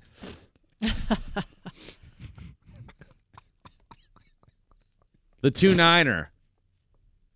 Good on him. Val, what do you got coming up here? We're going to talk about one farmer who says a porn star made his crops grow big. Also, the worst anthems of all time, inspired by Fergie's NBA All-Star anthem. Did you hear that one, Mike? I did not. It is, Do you want to hear it? I mean, she really sounded like she was sexually excited. Do you have it, Randy? I do have it. Well, we're going to do it. We're going to do a break. We're going to do some of the all-time worst for you. And then we got Hockey Hall of Famer Mike Lang and Billy Gardell joining us 9 a.m. here on D. There's 75. Yeah. 75 degrees. Get the shorts out. You know, it's sun's out, guns out. And the river levels are insane right now. Yeah, the point. Well, I don't know if the point is still flooded. It was. It was flooded, yeah. And there was steam coming off the river last night, and like the waters had risen to the point where they were like looked like they were like going up against PNC Park, like almost about to overtake. It was very spooky, very cool looking. Well, it is 62 degrees now at DVE. President Trump is endorsing Mitt Romney's campaign for the Senate. The 2012 Republican presidential nominee and former Massachusetts governor launched his bid to replace outgoing Utah Senator Orrin Hatch. Trump took to Twitter to say Romney will make a great senator and worthy successor to Hatch. President added that Romney has his full support and endorsement. Mitt responded with, quote, "Thank you, Mr. President, for the support. I hope that over the course of the campaign, I also earn the support and endorsement of the people of Utah." The two have not always been pals like they seem to be now. In the past, the two have called each other loser, phony, and con man, among others. I'm a cuck. You said cuck, right? Yeah. All right. Just making sure. You think Trump just wants to find out what the magic underpants are all about? That's what I think it is. So what kind of magic are in them underpants? He already kind of made him do that walk of shame whenever he... Secretary of State. He dragged was him. dangling that out there in To front of that him. weird dinner.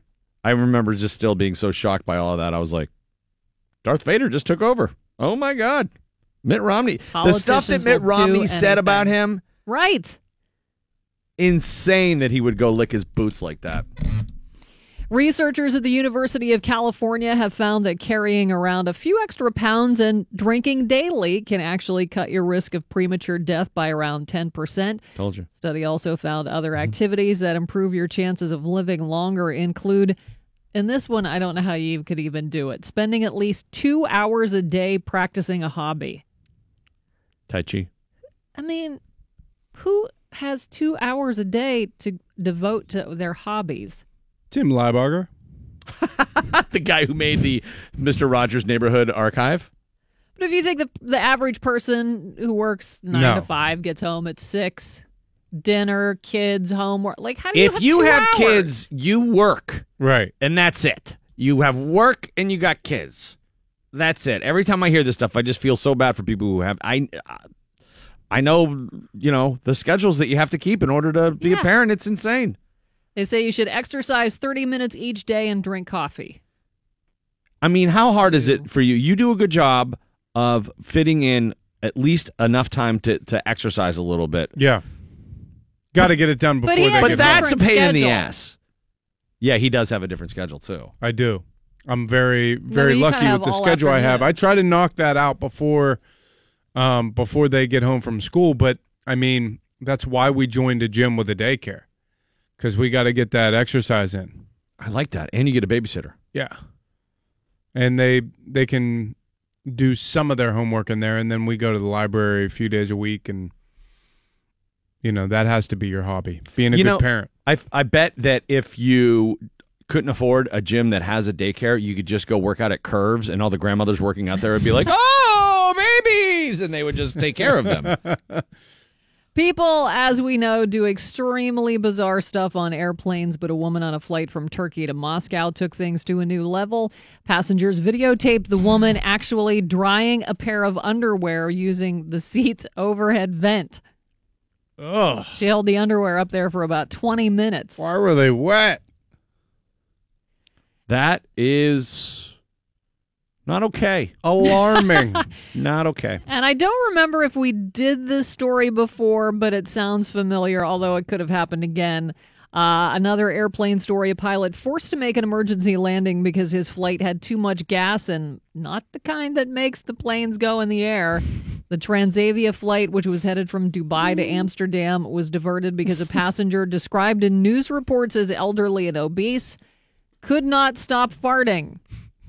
The man Elderly and obese. The man was in a middle seat on A the deadly long flight. combo. He started pumping out the gas just a few minutes after takeoff. 2 men in his row demanded that he stopped, and then they scuffled with him when he wouldn't. As a Stop result, farting, Peepaw. Stop it. As a result, the pilot was forced to land in Vienna, Austria, where police escorted all 3 men and also 2 women off the plane. None of them was arrested, but Transavia imposed a permanent flight ban on 4 of them. First I ballot think it's Hall of Fame farter right The there. farting guy. Gardell has a story about that. You bring a plane down? Legend. Legend. A Metro Detroit man is upset that a porno was being shown on the television at a Burger King there when they went in for a bite to eat this weekend. Richard Avery says employees didn't do anything about it when they complained about the video, which his 8-year-old son spotted first. He and his wife are worried about the effect the video could have on one of their sons who has ADHD and a photographic memory. The corporate office for Burger King says the incident is being investigated and does not reflect the values of their brand. Really, they felt the need to say that. Just in case you were wondering. And an Indian farmer says an oversized poster of a former porn star made him grow much bigger crops. Chenchu Reddy says he initially put up the larger-than-life image of actress Lots Sunny of Leone eggplants. in hopes that her scantily clad image would act as sort of an X-rated scarecrow. And also it would be fun to look at. Well, the idea worked, but then Reddy says that something strange happened. They all got chlamydia. The farmer says his cabbages and cauliflowers both have grown much bigger, thanks to the bikini-draped figure. Should probably get that checked out. Yeah. That's crazy. That doesn't make sense. I'm planting a lot more seeds. This guy got Maybe it's caught by just- his wife, like, spending too much time on Pornhub, and he's, no, it's actually helping the crops. It's for the That'll- crop, sweetheart. Right, just be his excuse to put up porn stars every year. You know, for the crops. Roger Daltrey is returning to the high seas and will headline next year's Rock Legends cruise. The announcement was made yesterday, just as this year's cruise with Sammy Hagar and Bad Company docked in Fort Lauderdale. The Who singer will be joined by Dave Davies, Buddy Guy, Kansas, Foghat, former Jethro Tull guitarist Martin Barr, and others. The cruise will sail in mid-February of next year. Daltrey's first cruise was with the Moody Blues in 2014. That's pretty cool, Bill. You should go on that cruise. Then you could actually sit next to Roger Daltrey while he's walking around in his banana hammock and get a really good look at his appendectomy scar. Oh, yeah. Love to see that C-section scar. Up close and personal. Dude's got ripped abs for 70-something. Oh, my God. He's in the best shape ever. How do you stay that muscular into your 70s? You do CrossFit every day of your life? Oh, you think he's on the juice? Has to be. You can't. Yeah. Yeah, but He looks like he curls. wouldn't that give him a giant head? It's Roger Daltrey. He's got a huge head. Have you seen him? I guess not, because the last pictures I've seen of him, it looks proportionate. Huge head. Do you know? I mean, he got fired. Pete Townsend fired him from The Who early on, and I can't imagine anybody else singing those songs. He's just been working out ever since. He's just pissed. He's like, one day I'm going to get big enough to beat up Pete. And Sly Stallone is not dead. Ugh. Apparently that was making the rounds on social media over the weekend. One person even posted pictures of him looking sickly with much of his hair having fallen out, which might be for a movie role. Or it might have been a picture of his brother. He posted on Instagram saying, please ignore this stupidity, alive and well and happy and healthy, still punching. Imagine how long it took him to figure out if he was dead or not. Wait, am I dead? He has a giant head. Enormous. HGH. Yeah. Yeah. How was he not in the parade? I still can't get over that. He was so active tweeting about Philly leading up to the Super Bowl, and then They dropped the ball on that nothing. How do you not have Rocky I don't know. up there? A statue of him is 20 feet away. I'm with you. It's on the steps. I mean, what? He's already got the oversized Macy's Thanksgiving Day style head. It's perfect for parades. He closes that thing, and then he can die. Maybe they couldn't get anybody to like work the moorings on his head, like hold him down. So he's alive and well. Colin Quinn, though, he had a heart attack on Valentine's Day. I Yeah. saw this. So he is recovering. Our best of luck to Wishing Colin, him well, yeah. who could not have been more fun Oh, or he's the cooler greatest. when he came in to do our comedy festival last year. And he hung out for a couple days, and he was the nicest, coolest, just funniest guy. Yep. And we went out and hung out with him after the show with him and Bobby Kelly and Kevin Brennan. and Rachel Feinstein, and they were all just Really nice. really, yeah, and hilarious. He was a super funny guy. I brought up to Colin off air that I had worked with him almost a decade ago now when I was just starting out, and we were at the Pittsburgh Improv, and I just told him a couple things. And then whenever we were at dinner after the show, he like made it a point to, reconnect on that conversation. He was like, I didn't remember, necessarily coming there. And then I was thinking like Pittsburgh, that would have been 2007 or whatever. And he's like, yeah, we were down there this weekend. This happened. Yeah. And we just started kibitzing about it. And I mean, he's just a guy like as I was coming off stage at the Biome, he's giving me tags for my material. Yeah, that was very cool. He's the best. yeah, so hopefully He is gets out a of there. comedy stand-up yogi. He's figured it out. He's a master. And I don't think he was and a I guy hope he that a gets lot of well. people thought that about. You know what I mean? Like, I think that because of like SNL and his differing style from Norm Macdonald on Weekend Update, Yeah. and the people who only knew him before that from Remote Control, they didn't really know how important of a cog in the New York comedy scene he actually was.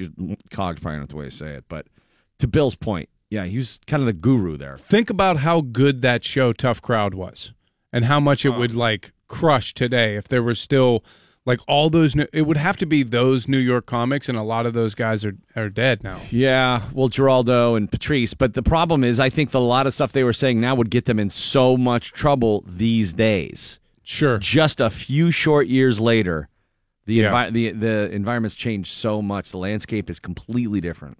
I don't know how he was that sick though.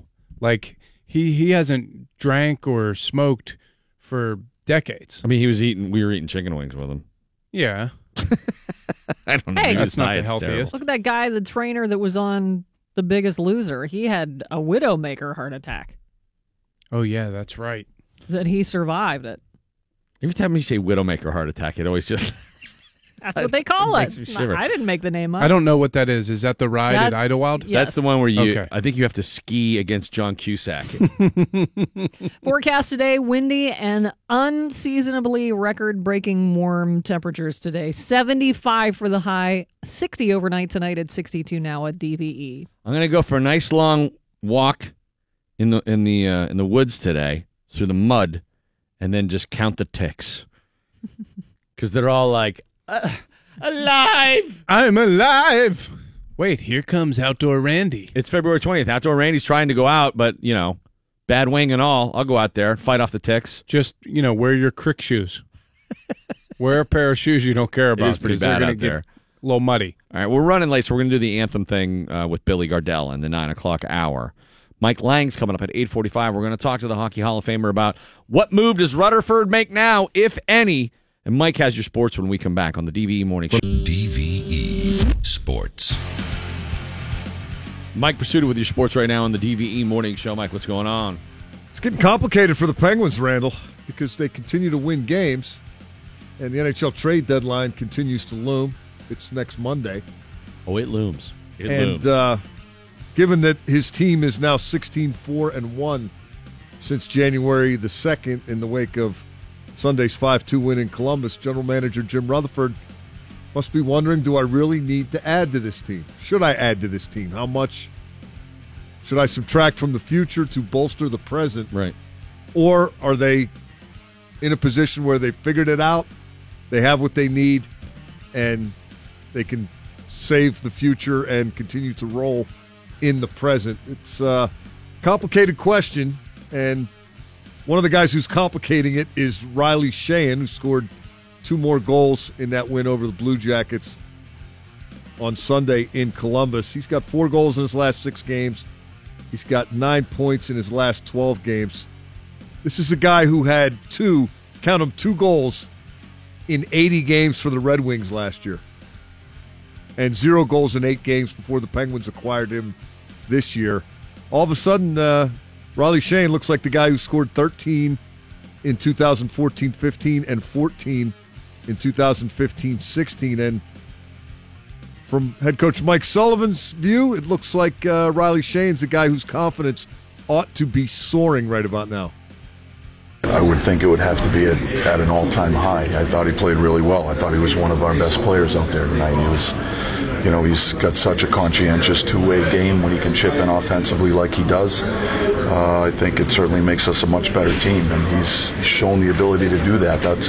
We believed he had that when we acquired him. We were hoping that his offensive game would come, and it seems to be at the most important time of the year.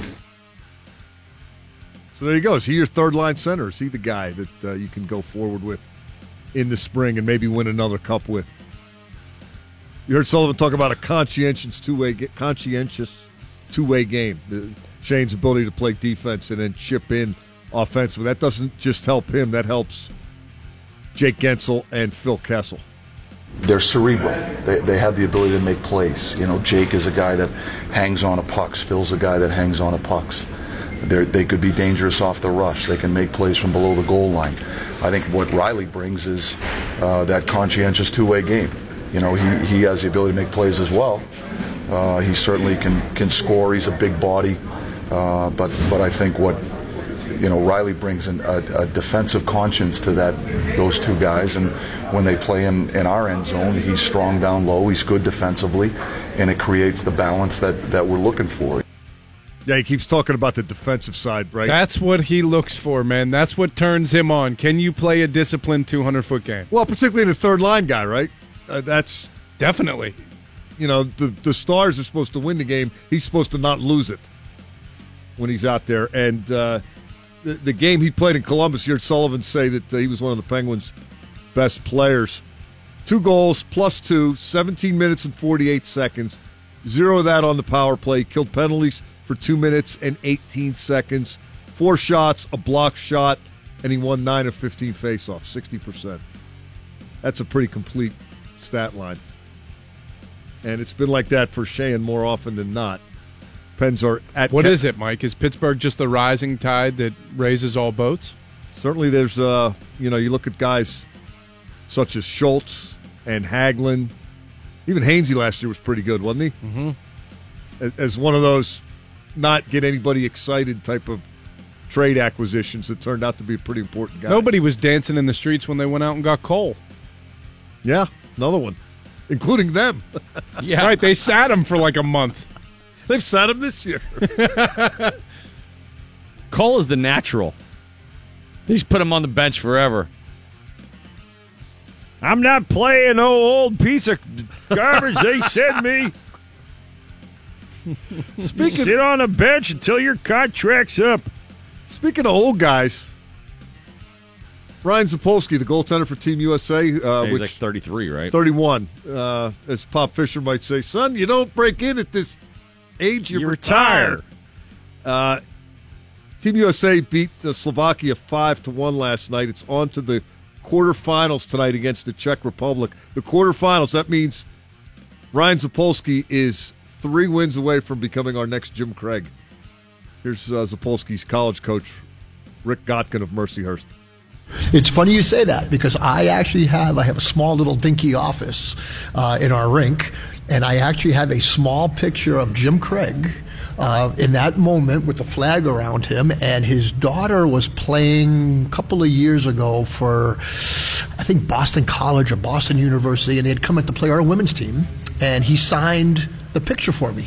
And I have it framed, hanging on my wall. And I said to Ryan last week, Ryan, I'd be really excited to move this picture over and put your picture up. And in Ryan's way, he doesn't get excited about much. He kind of just chuckled a little bit and shook his head and everything else. So I think Ryan would look very good with a flag around him.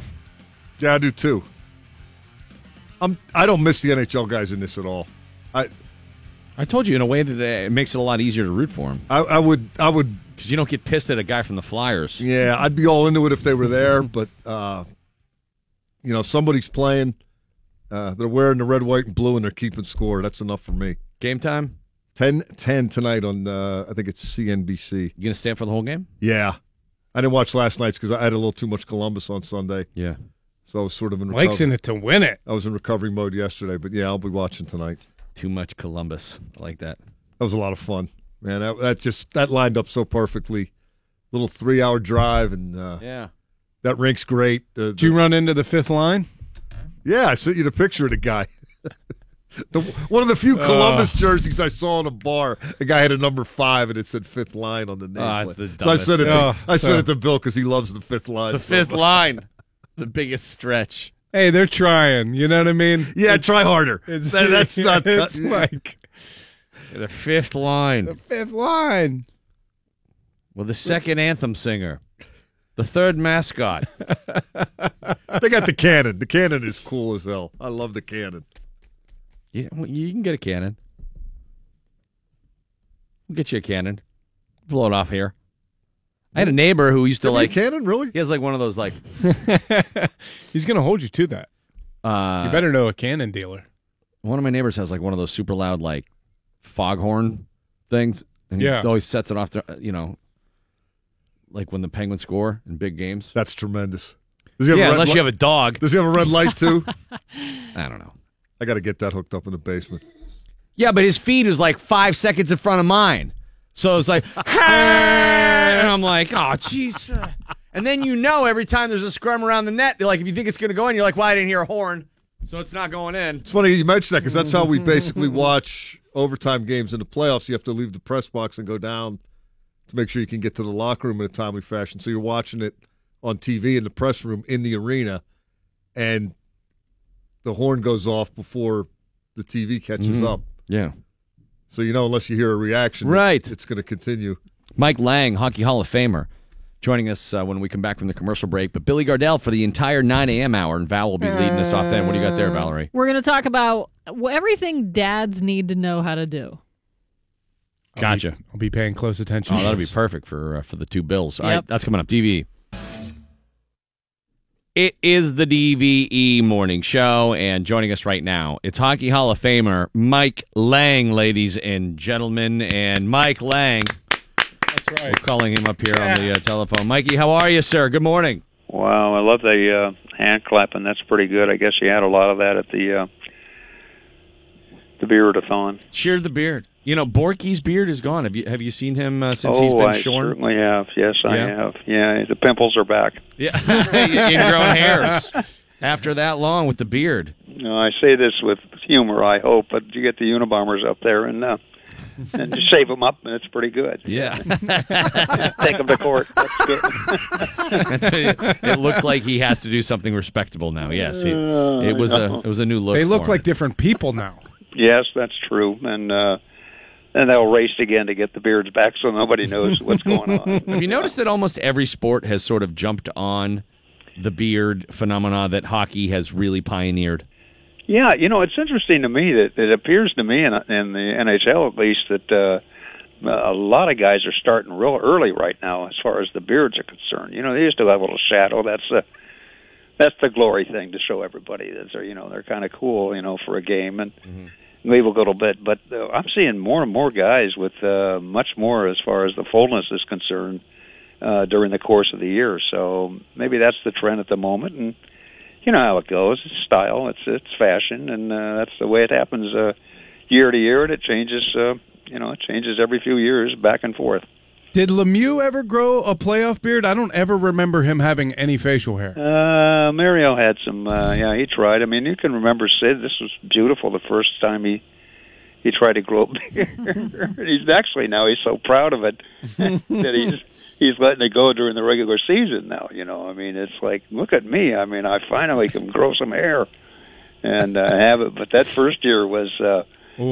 Even he would think it would be brutal. Comical. I'm saying, yeah, and they tease the hell out of him. So every hair was about an inch apart from the other one. Well, that would be me. I mean, for 40 years, I could never grow a beard. So I would have what he had the first year.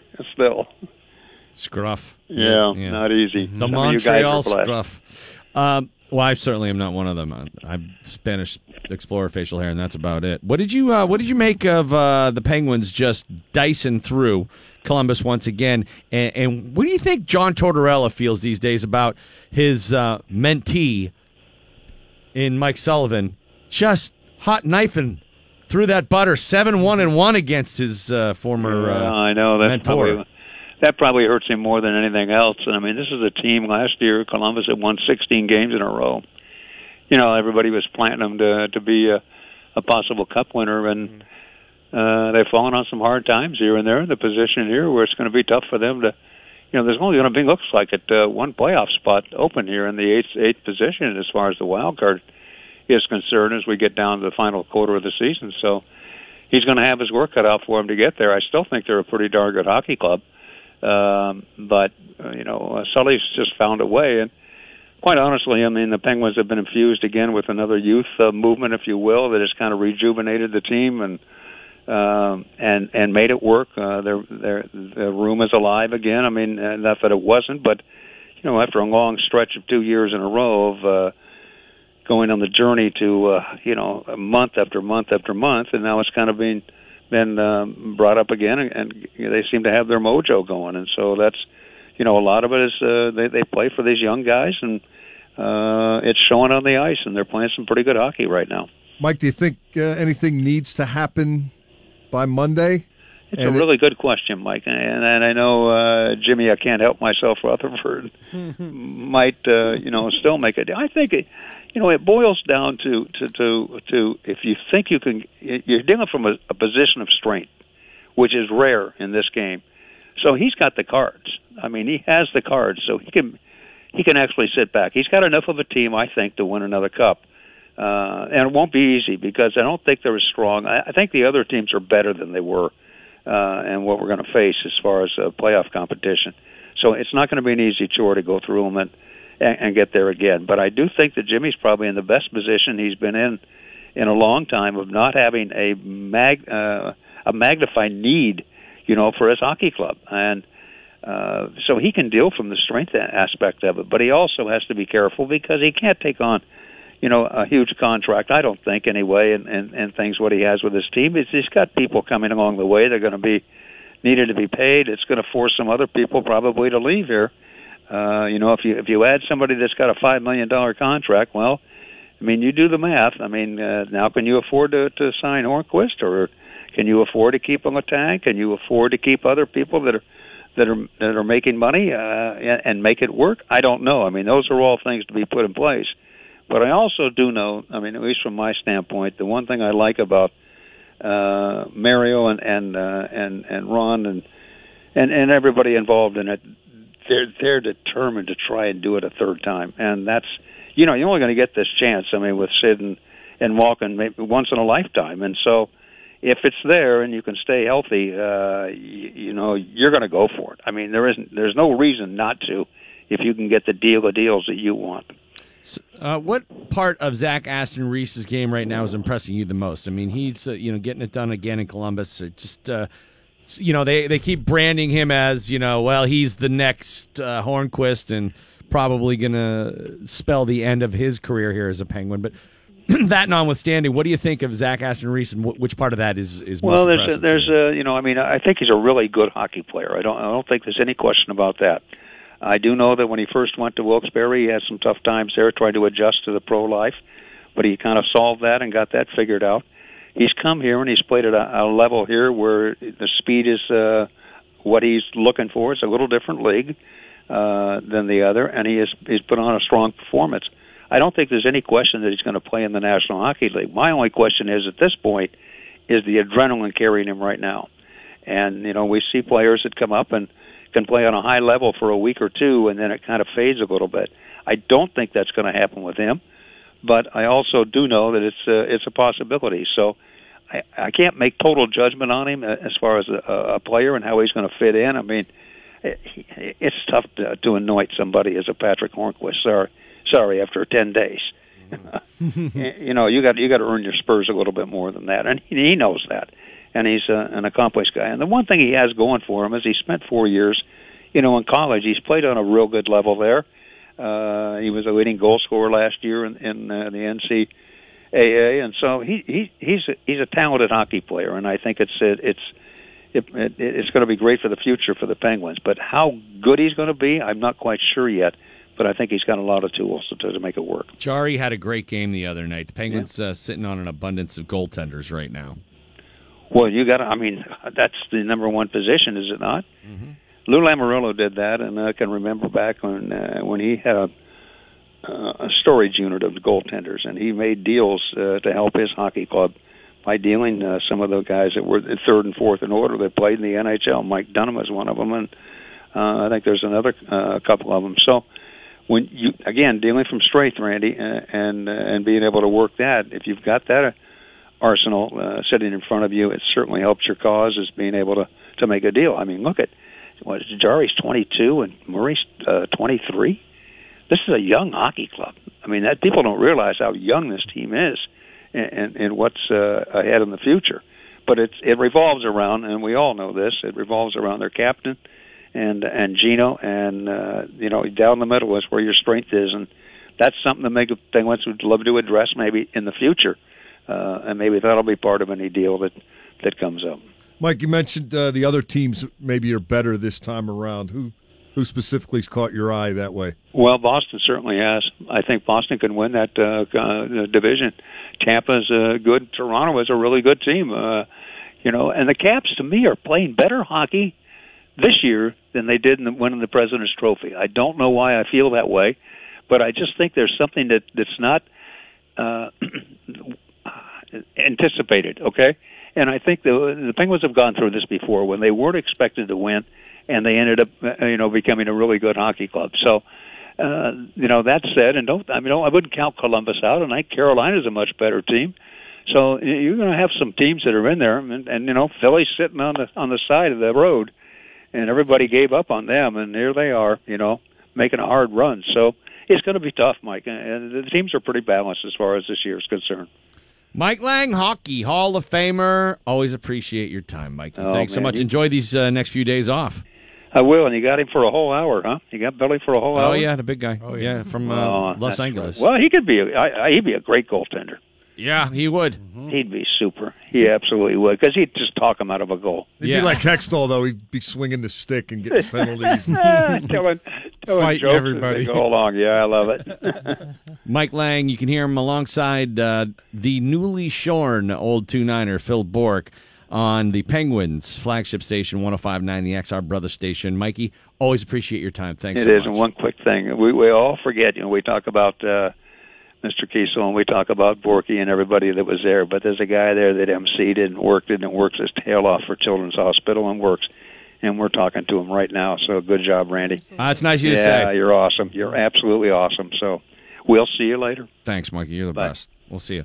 On the way for you, Billy Gardell, live from Los Angeles, California. We're going to go over those anthems that are bad. And Val, you've got the father tips, the parenting tips. Yeah, well, with things every dad should know how to do. I'm nervous. I'm gonna get out of here.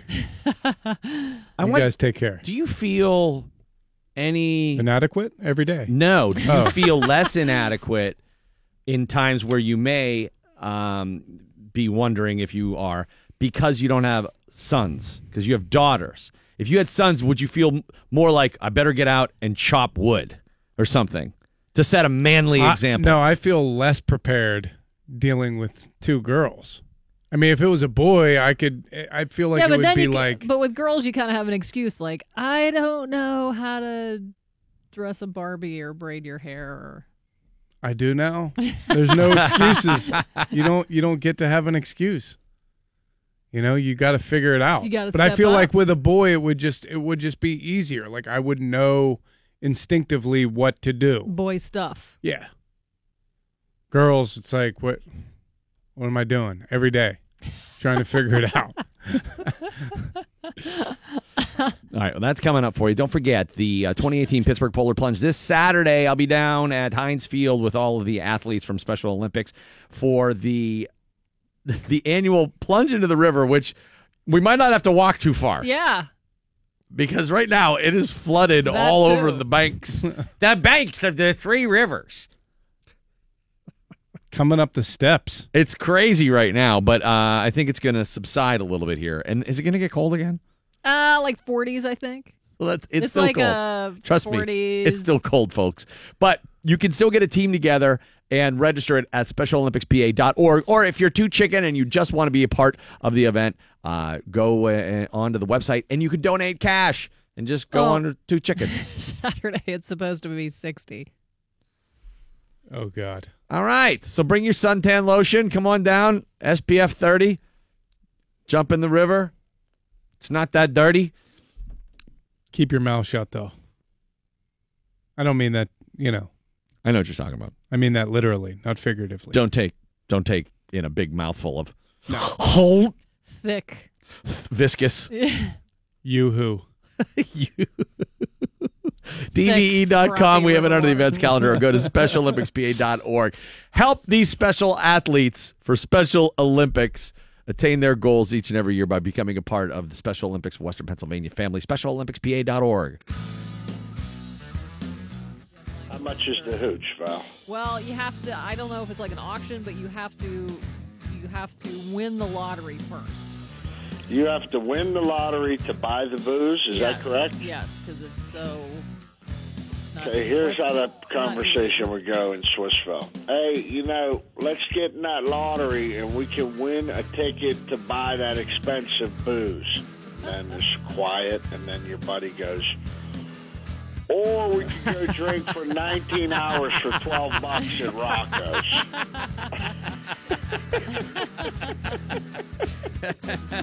This is a classic bird in the hand versus one in the bush type thing.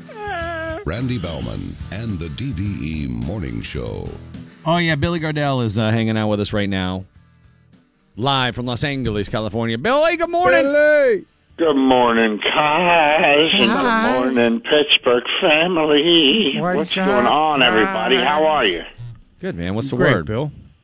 Nothing. Just happy to be back home, safe. I was on a gig with O'Connell Saturday night. We went up to first we went to Dover, Delaware, and did a casino there, and then we drove from there all the way up to White Plains, New York, which is upstate New York, right? Mm-hmm. It's actually east of New York City. And Saturday night, it was one of those flash snowstorms. They were going to have like a flash blip, but I had denial about it because I was like, well, we got to go to the gig. It won't be that bad. If I say it won't be that bad, then it won't be that bad. Right. So it starts snowing, right? And we're staying by the White Plains Airport, which is a tiny little airport like Burbank. It's just small. It's like, 6 gates, right? So I figured we'll get a hotel by the airport, and we'll drive 45 minutes up to this gig at the Ridgefield Playhouse, which, by the way, is this cool old theater. And then we'll drive back after the show. We're good. We get a night's sleep. We're ready to go home. So we get going, and it starts snowing. And I mean, it starts coming down like somebody shook up a snow globe, right? It's just constant, and it's been a while since I drove in the snow. I'm sliding, slipping, and we're going down these little 2-lane roads down through the woods and then up these hills, and we're putting it like O'Connell remembered from the Pittsburgh days, put it in neutral going down the hill so the brakes work a little better. And then when right when you get to the quarter of the bottom hill, I'm hitting and driving and slamming it so we can get up the hills, right? And it's just like this. It's like the worst Kennywood ride I've ever been on, right? but we might die, which is great because we're on these little two lane roads going through the woods, right? So we get to the theater and now it's pounding. It's probably 4 inches on the ground, right? So we go into the back of the theater and we're snowed in now. And I couldn't believe the people up there showed up. It was a sold out show, 700 people. They came out. And I forget, because I've been out in California so long, that East Coasters, they see 4 inches of snow and they go, I think it's fine. And then they just go out. Right. So they all showed up. So I figured we're going to be snowed in for a little while because we got this stupid little rental car with front wheel drive. So we're going to just be stuck here, and it's supposed to snow till 3 a.m. We got a 5 a.m. flight. So the whole time we do the show, and I get off stage, I go, you know what, man, I'm going to take a picture with everybody who came here tonight. I'm going to come down front, and I'm going to take a picture with anybody who wants one because I can't believe you guys showed up in this crap to see me. I wouldn't have showed up in this to see me, right? So I took a picture with like 800 people and then doused myself in hand sanitizer because I thought I was going to get the flu again. Right. I know that part scares you the most, Grant. Stranger people shaking your hand for an hour plus. But I had to say thank you. So now we get out there, and man, it's that kind of snow where when you step, it crunches. That's how deep it is, right? Just crunch, crunch, crunch. So we get in the car, we get it dusted off finally, and we start our slow trek back to the hotel, man, and it's bad. We can't. There's just 2-lane roads, and we can't see nothing. At one point, the car started to slide down the hill, and there was a car in front of us, and we banged into the back of that car, and then that car went forward, and then we both got up the hill, and then he just turned left and waved and kept going like bumper cars up there happen That's all awesome. the time. Like, he didn't even stop. He just waved. He's like, yeah, it happens,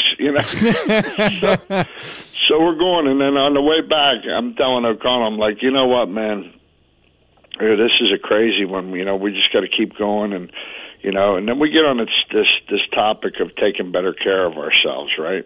And we're gonna eat right. We're gonna start eating right, and that's just what we're gonna do. The snowstorm and the slow pace of your trip has made you contemplative. Yes, exactly, because we're thinking, well, if we slide off this ridge, they're going to find us like Jack Nicholson at the end of The Shining. No one's coming to get us out on these 2-lane roads, right?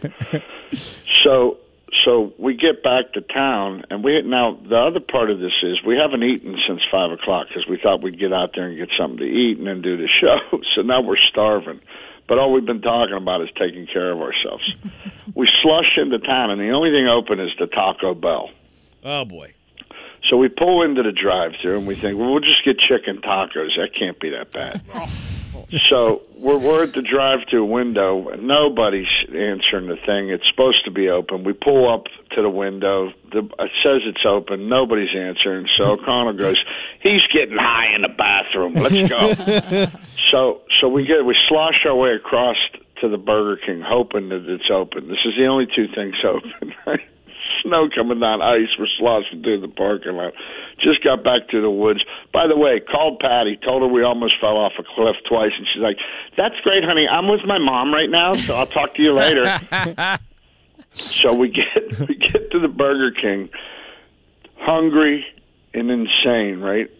And we're hoping that this is going to be open because we need some kind of food, but we're not going to go that bad. We're not going to go that heavy.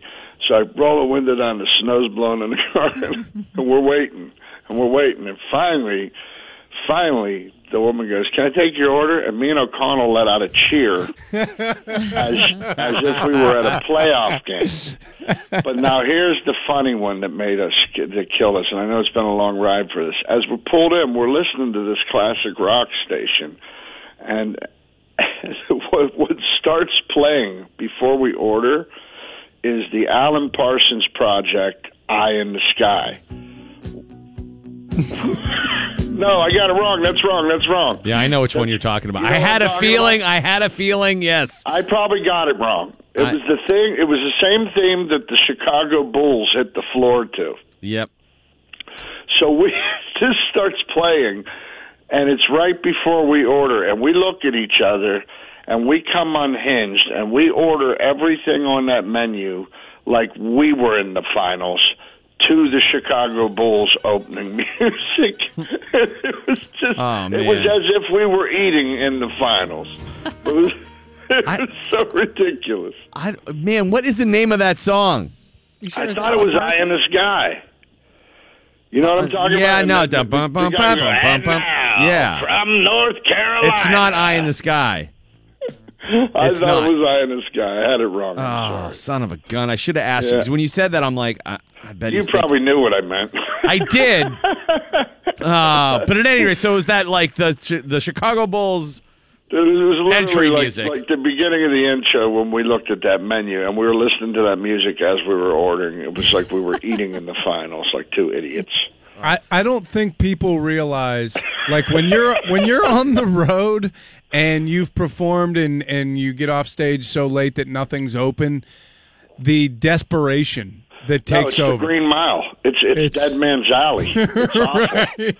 It's heart attack after heart attack after heart attack after chemical, heart attack, chemical. That's what it just should be called. There it is. This is it. Now, me and him, we're looking at each other, we're listening to this, and we're looking at the menu. Did you announce your order like they announced the lineups for the Bulls? Literally went right into it. We're going to need some cheesy fries. Idiots. A Whopper! Ketchup only! We're going to need the spicy chicken. Idiots. Onion rings! And it just didn't stop. And we ate like we were in the finals. That is hilarious. Oh, God, we're just two disgusting animals. You know, look, here's the thing, Bill.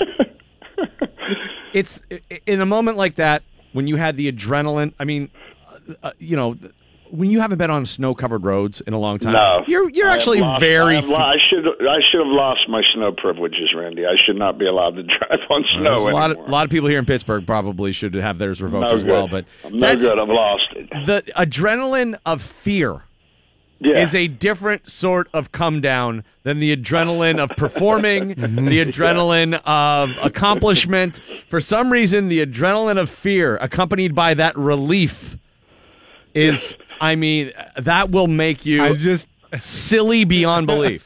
And I love the fact that you're two Pittsburghers who are now beach bums trying to recall the muscle memory of how you drive in the snow. Oh, yeah. Oh, it's so bad. Put it in neutral, Bill. By the way, putting it in neutral? No. Downshift, dude. No, I'm telling you, I couldn't. The neutral tapping the brakes worked a lot better, and then hitting second gear going up the hill helped a lot. You get that thing in neutral. I mean, I'm telling you right now, let the transmission do a little work for you in downshift, man. Well, but when we were going down, the problem was the idle, because it was so slippery, the idle was too much. You know what I mean? That's why if you downshift, you can get it in the first gear there, buddy. Not going to go anywhere. We were scared. We were so scared. Take Abbott and Costello, take the snow. Let your tranny take the hit on that a little bit. No, I got nothing left. All right. Billy Gardell is safe and sound now, and joining us here on the DVE Morning Show. Not allowed to drive in the snow any longer. That's all right. Here's a Channel 11 Severe Weather Center forecast brought to us by Bridgeville Appliance. Center 11. It's 63 degrees now at DVE. I'm Val Porter. PBS has lined up a star-studded special to celebrate the 50th anniversary of Mr. Rogers' Neighborhood. The classic children's show actually debuted on PBS 50 years ago yesterday. But the special Mr. Rogers, It's You I Like, will air March 6th at 8 p.m. Among those taking part are, not surprisingly, Michael Keaton, also Judd Apatow, Whoopi Goldberg, and John Lithgow. The special will also feature some of the most memorable clips from the show, like Fred Rogers meeting Coco the gorilla. There are other events going on to celebrate as well, according to a story on Channel 11's website. If you want to visit the set of Mr. Rogers' Neighborhood, you can see that at the Heinz History Center. The Children's Museum will host a Happy Birthday Mr. Rogers celebration from March 17th to the 20th. And then the Mr. Rogers Forever stamp will be released March 23rd. Mr. Rogers died in 2003 at the age of 74 of stomach cancer. I generally like just about anything that Judd Apatow does, but I'm hitting my satiation point with him. Judd needs to back it down a little bit. Yeah, now he's doing like... Yeah, take a week off. I mean, every time I put something on, he had something to do with it. The Avett Brothers documentary, he's doing that. Turn on Netflix, he's doing stand-up. He's sort of Dave Grohling his way through the entertainment industry. Just take a knee for a little bit, Judd. Just take a knee.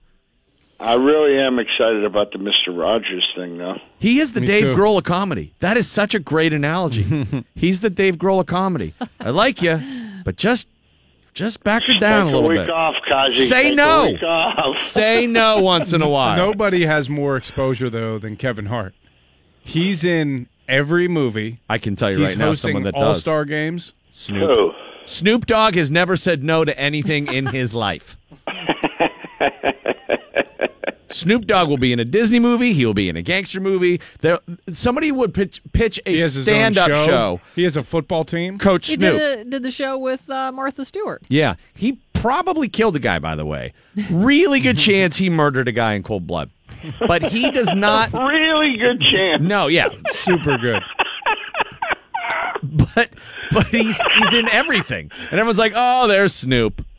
Let's get back to Mr. Rogers, man. That's heavy. He would have gone on Mr. Rogers. Snoop would have gone on Mr. Rogers' show. What's happening, Mr. R? I would have loved it if Mr. Rogers was around for the apex of the hip hop era. I'm just glad. I'm glad Mr. Rogers is being celebrated. You know what I love most about Mr. Rogers? Two things: decency and the fact that he could talk to that trolley. Mm-hmm. When I was a kid, I loved trains. I still love them to this day. The fact that he could speak and understand trolley, that just amazed me. I waited for that the whole show. Trolley talk. Trolley talk. I mean, we sure as hell could use him right now. Oh, yeah, we could. We could use a refresh button on those rules. You'd have people on Fox News being like, "Please, Mr. Rogers, we don't need to hear from you." Yeah, we don't need to. Who cares about treating each other with equality? Anyway, next up, how to make a hat out of a thorn bush. Right. Today is National Love Your Pet Day. Some facts about pets. Statistics show the majority of households in the U.S. have at least one pet. Dogs being the most popular, followed by cats, fish, birds, hamsters, and gerbils. Experts say owning a pet is good for stress relief and can help to lower blood pressure. You know why a fish is not a pet? Why? Because you can't pet it. Because you can't pet it. You know what? The thing about the stress thing, I get that, Val. I understand that. You know, I know people whose dogs have passed away, and it's like losing a family member. And I respect that. Pets are unconditional love, but Can we back it down at the airport a little bit? Can we back that down at the airport or just a little bit?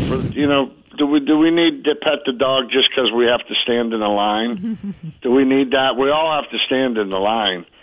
Everybody has a dog now, and I'm pretty sure all of them ain't service dogs. They're just making those jackets. You know what I mean? Oh yeah, there's no doubt about it.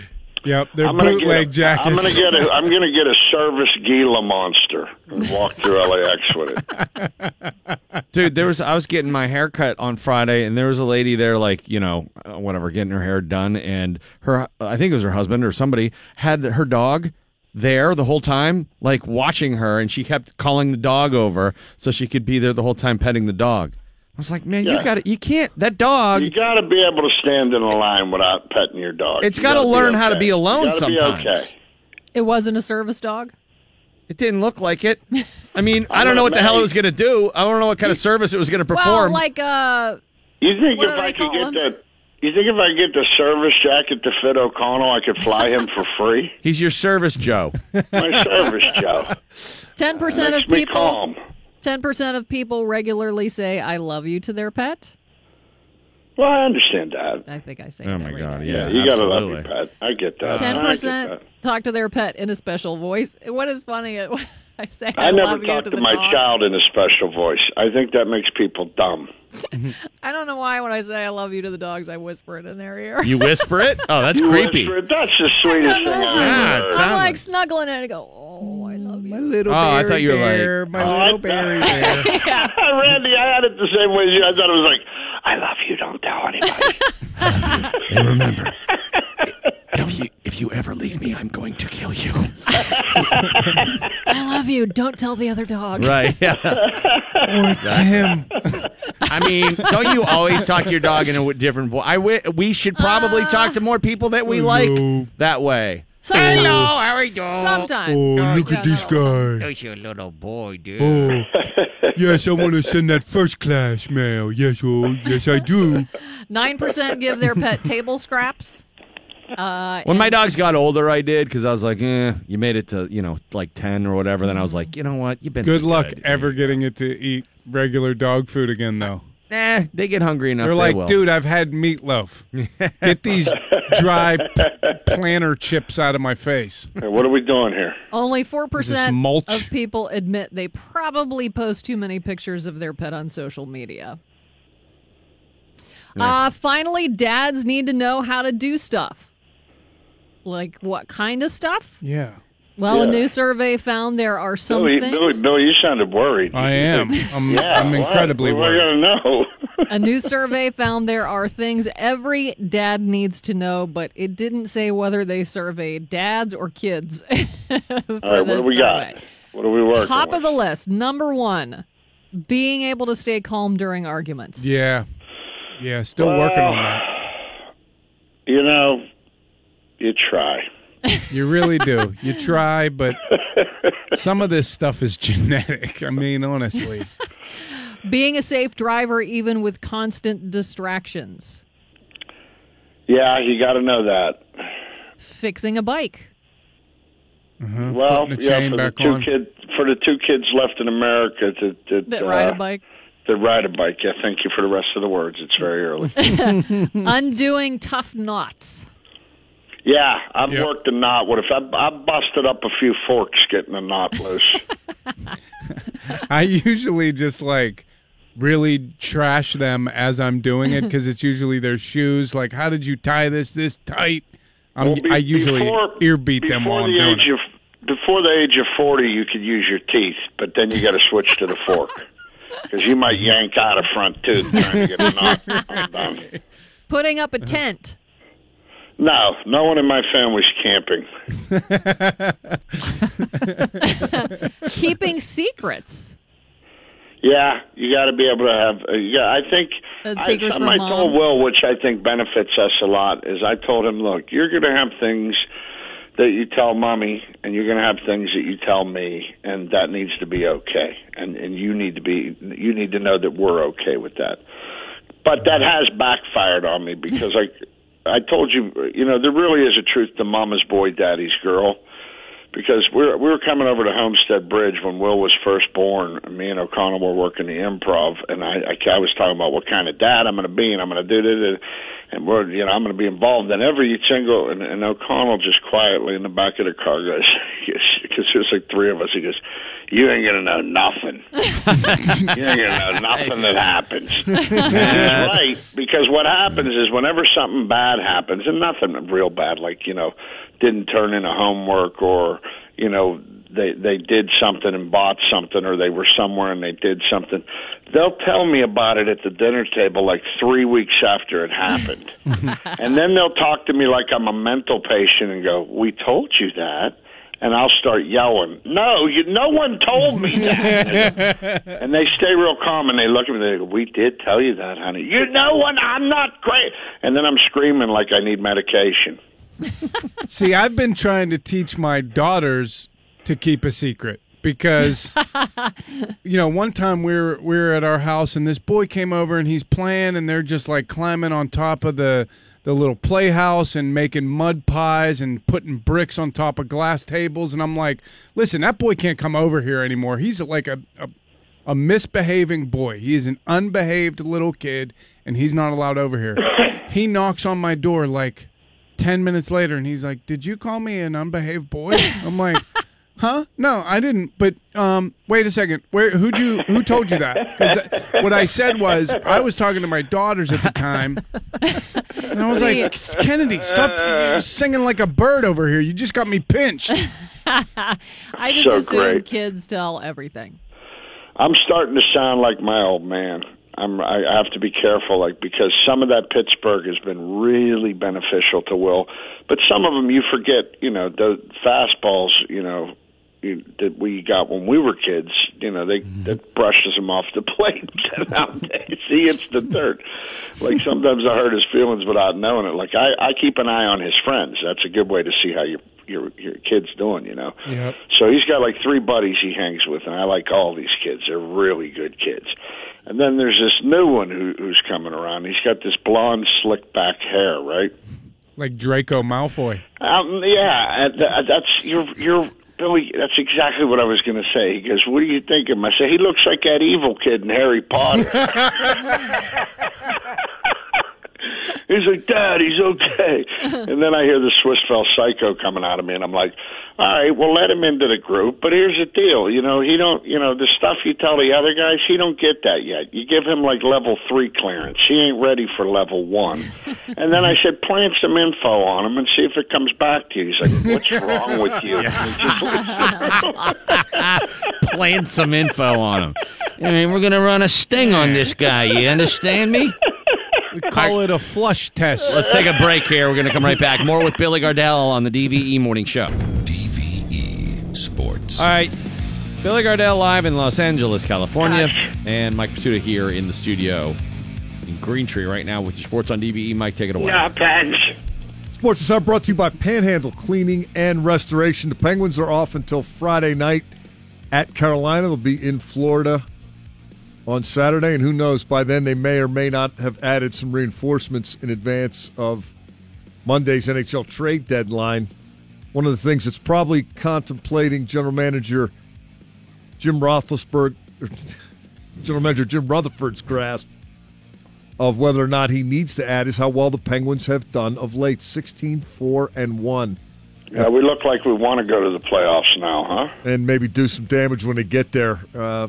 5-2 in Columbus on Sunday night, and one of the highlights, Zach Aston Reese gets his 4th goal in 8 games since being called up from AHL Wilkes-Barre Scranton. It's actually his 5th. He had one that they ended up taking away, so it really wasn't his. But the guy's around the net, the puck's going in the net, and the kid looks like he is NHL ready. Here's Mike Sullivan on Zach Aston Reese. I just think his game is more mature. I think he's got an opportunity to get a handful of pro games under his belt, both at the American League level and now here. You know, he his game in the last month in Wilkes-Barre has been really strong. He's been one of Clarkie's best players down there. I think you guys can see the type of player that he is. He's just a real good hockey player. He's good on the wall. He has the ability to make plays. He's really good in front of the net. He's strong. He's got a stiff game. He's got a physical element to his game. He hits hard when he body checks. So he's a real good player. I think he's only going to get better. He's got better with each game that he's been here, and we're real excited about where his game's going here. So we'll take each game as it comes, but certainly we're excited about Zach's game right now. And they don't seem to miss Patrick Hornquist. 8-1-1 in the last 10, Mikey. And Hornquist is a critical guy. They are rolling. So hey, they won a cup last year without Letang. This team's resilience is unbelievable. They're finding I give lots of credit still, though, to Sullivan, man. It's a good coach. Poor Hornquist. Last year he was all exuberant, saying, "We find a way to win," and now he's probably sad that they're winning without him, and he's like, "They find a way to win without me." Oh, they're finding a way to win. They really do know how to win. Ben's our second in the Metropolitan Division after the Capitals. I like it's the Metropolitan Division, by the way. Just like that. Sounds classy. It does. You think Batman is sounds a cut above the rest. Yeah. Metropolitan. Are you in that Metropolitan Division? I don't like strawberry.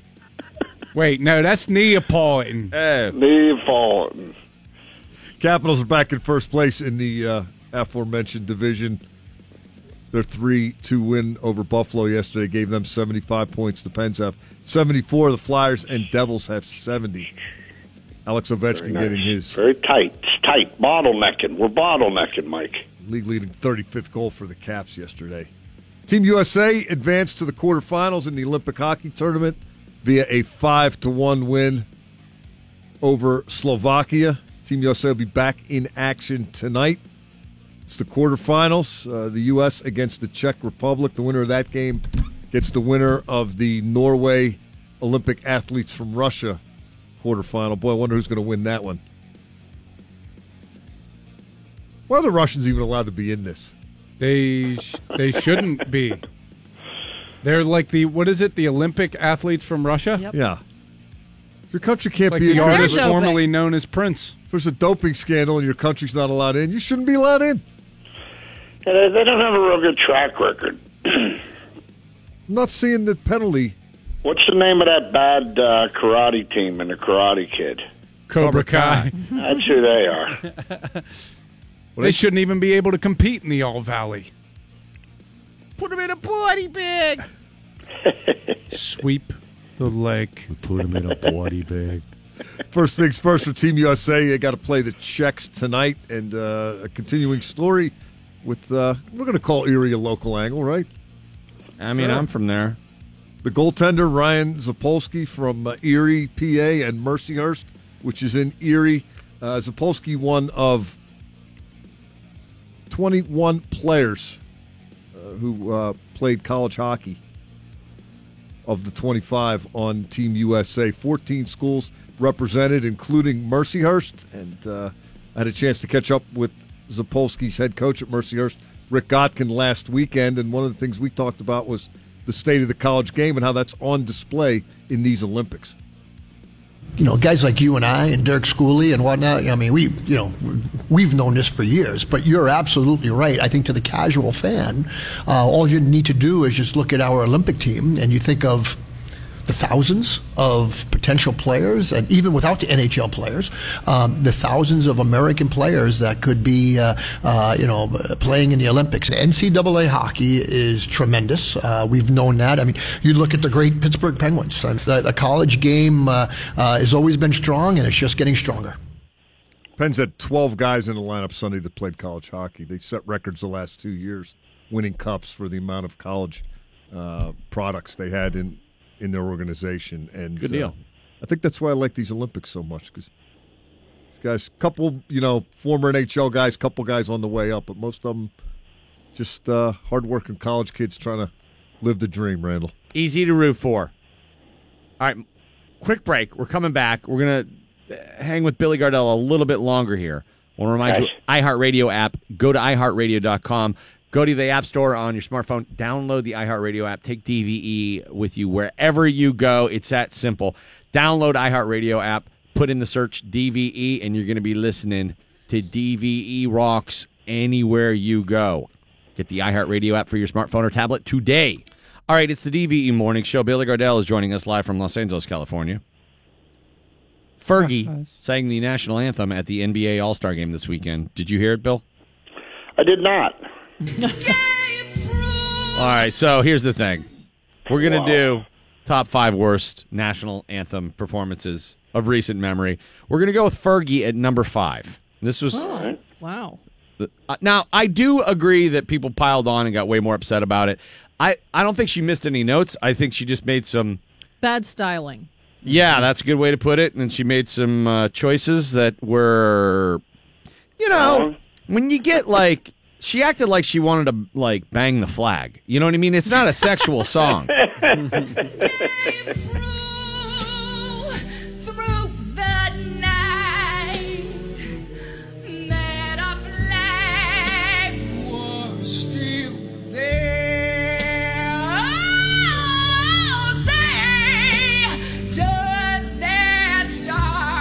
Here we go.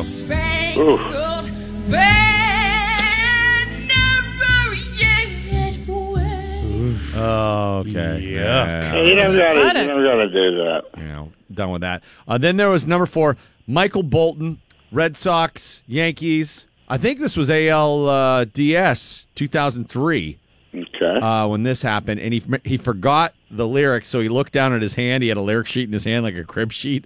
And then, Boston, such a forgiving sports town.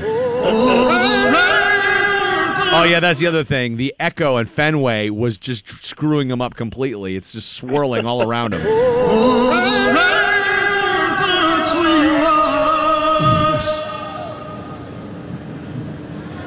had to look at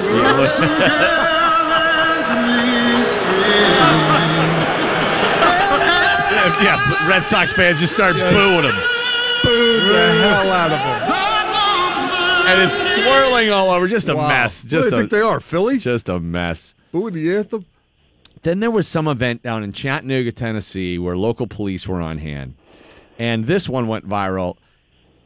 And there's multiple cameras at this event. And they keep showing these other cops in attendance. So one of their brethren is singing the anthem. And the other cops cannot stop from laughing of how bad it is. And they're trying to, and they're sitting there, and they're like biting their lips, and everybody is laughing as this guy is singing this rendition.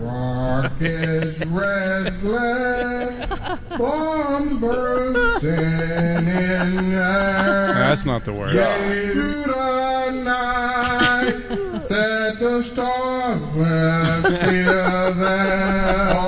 He's totally off script.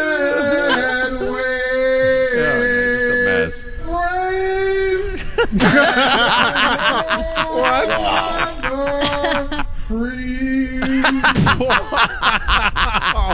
Wow. Oh, damn. Brave. He just put all the words in a bingo hopper. Yeah. They got the lyrics right, just not in the right places. Yeah, that was the jumbled version of it,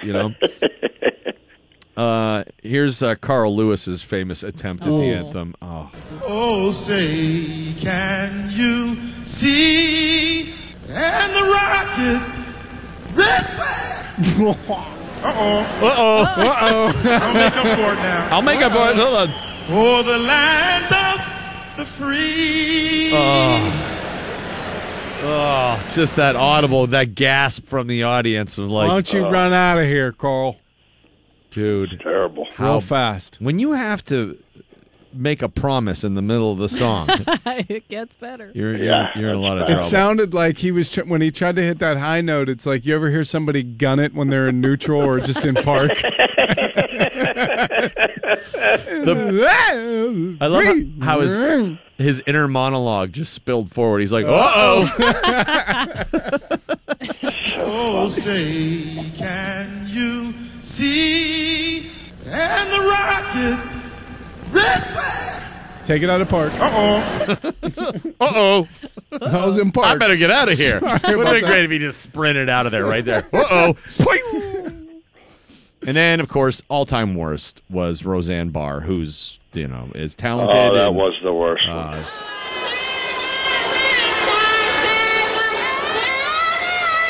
Yeah.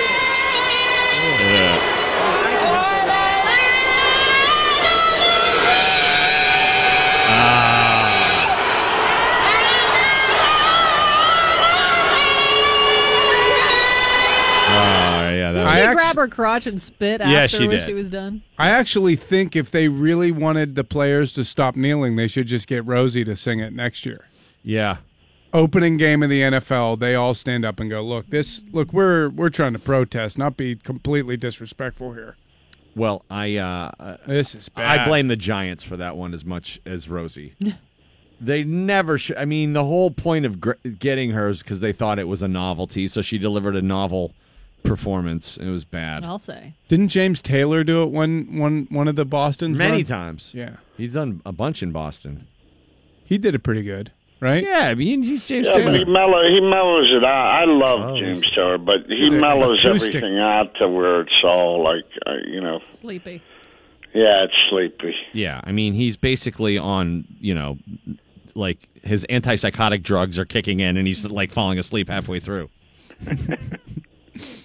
So Fergie apologized, which she didn't need to apologize. People are doing so many worse things than taking a creative chance with the national anthem. But it was bad. Also, it was bad. Well, it was the NBA All-Star Game, so who really cares? Well, there have been one of the best all-time performances of the national anthem was Marvin Gaye at the NBA All-Star Game. R. Kelly did a terrible one time. He's just so pervy. It's just he's done some terrible things. Yeah. But Whitney Houston's was always considered the Tough gold to top. standard. I'll tell you who absolutely crushed it the year Jeff that the Jimerson? Always. Well, yeah, that Every goes without game. saying. Yeah. But who sang it the year that the Steelers played the Cardinals? Jennifer Hudson. Oh, yeah. She was...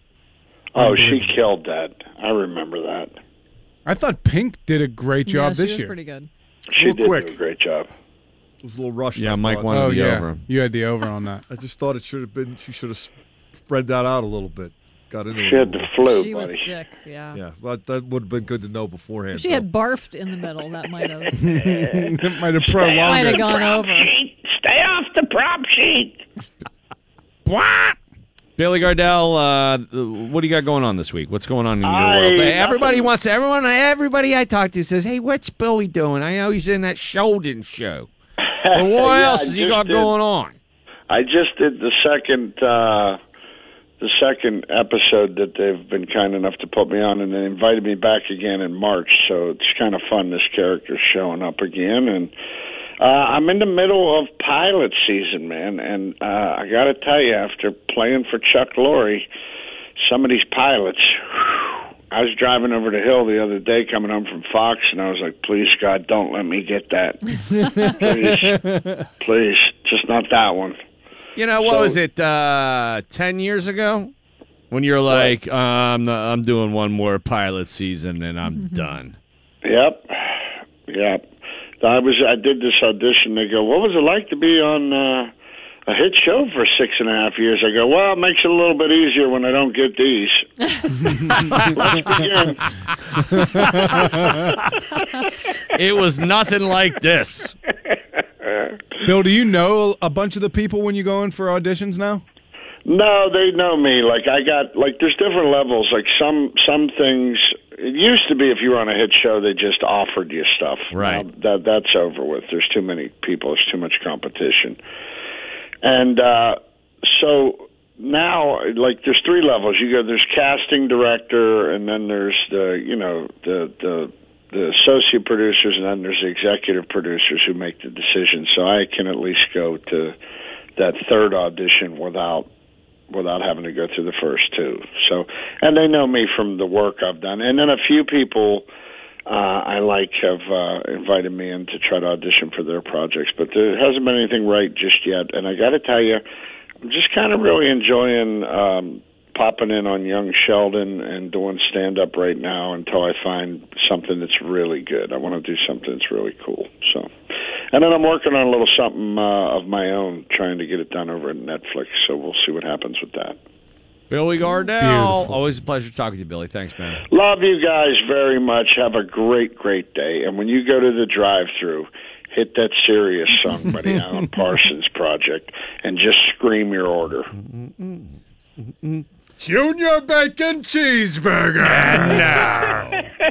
Thanks to Mike Lang, Hockey Hall of Famer, and Tim Leibarger, who was the archivist for NeighborhoodArchive.com. He took it upon himself to archive every episode of Mr. Rogers' Neighborhood. It's its own sort of IMDb file, and you can read about any episode, any and every episode, including all the cast members, everything that happened in each episode. You said it was pretty extensive. It has like links to the song. It has all the songs. It's like an IMDb. All the credits for each episode, including a synopsis of each episode, right at NeighborhoodArchive.com. It's pretty amazing. And there's a search engine there, so if you remember a time that Ron Carter was playing bass on there or something like that, you could log on and be like, oh yeah, what episode was that? And it'll take you there. It's pretty cool. I thought you were gonna say something, Bill. Oh no, I was agreeing with you. Oh, that was a breath of agreement. Yeah. Yeah, that was that's good. Yeah, it's cool. That's nice. All right, Michelle's coming up next. I'm gonna go. It's 75 degrees. I'm going swimming. Yeah. Go down to Mon. Jump in the Mon today. Yeah, I'm going to take a little chocolate milk swim. A mouth of yoo-hoo. Yeah, no problem. Nice little day there. See you. I'm finished. You stay classy, Pittsburgh. Don't touch your face. I got him tight, Pittsburgh, all day, baby. For now, you guys call me Ronald. Would you not eat my pants? Ronald. Ah!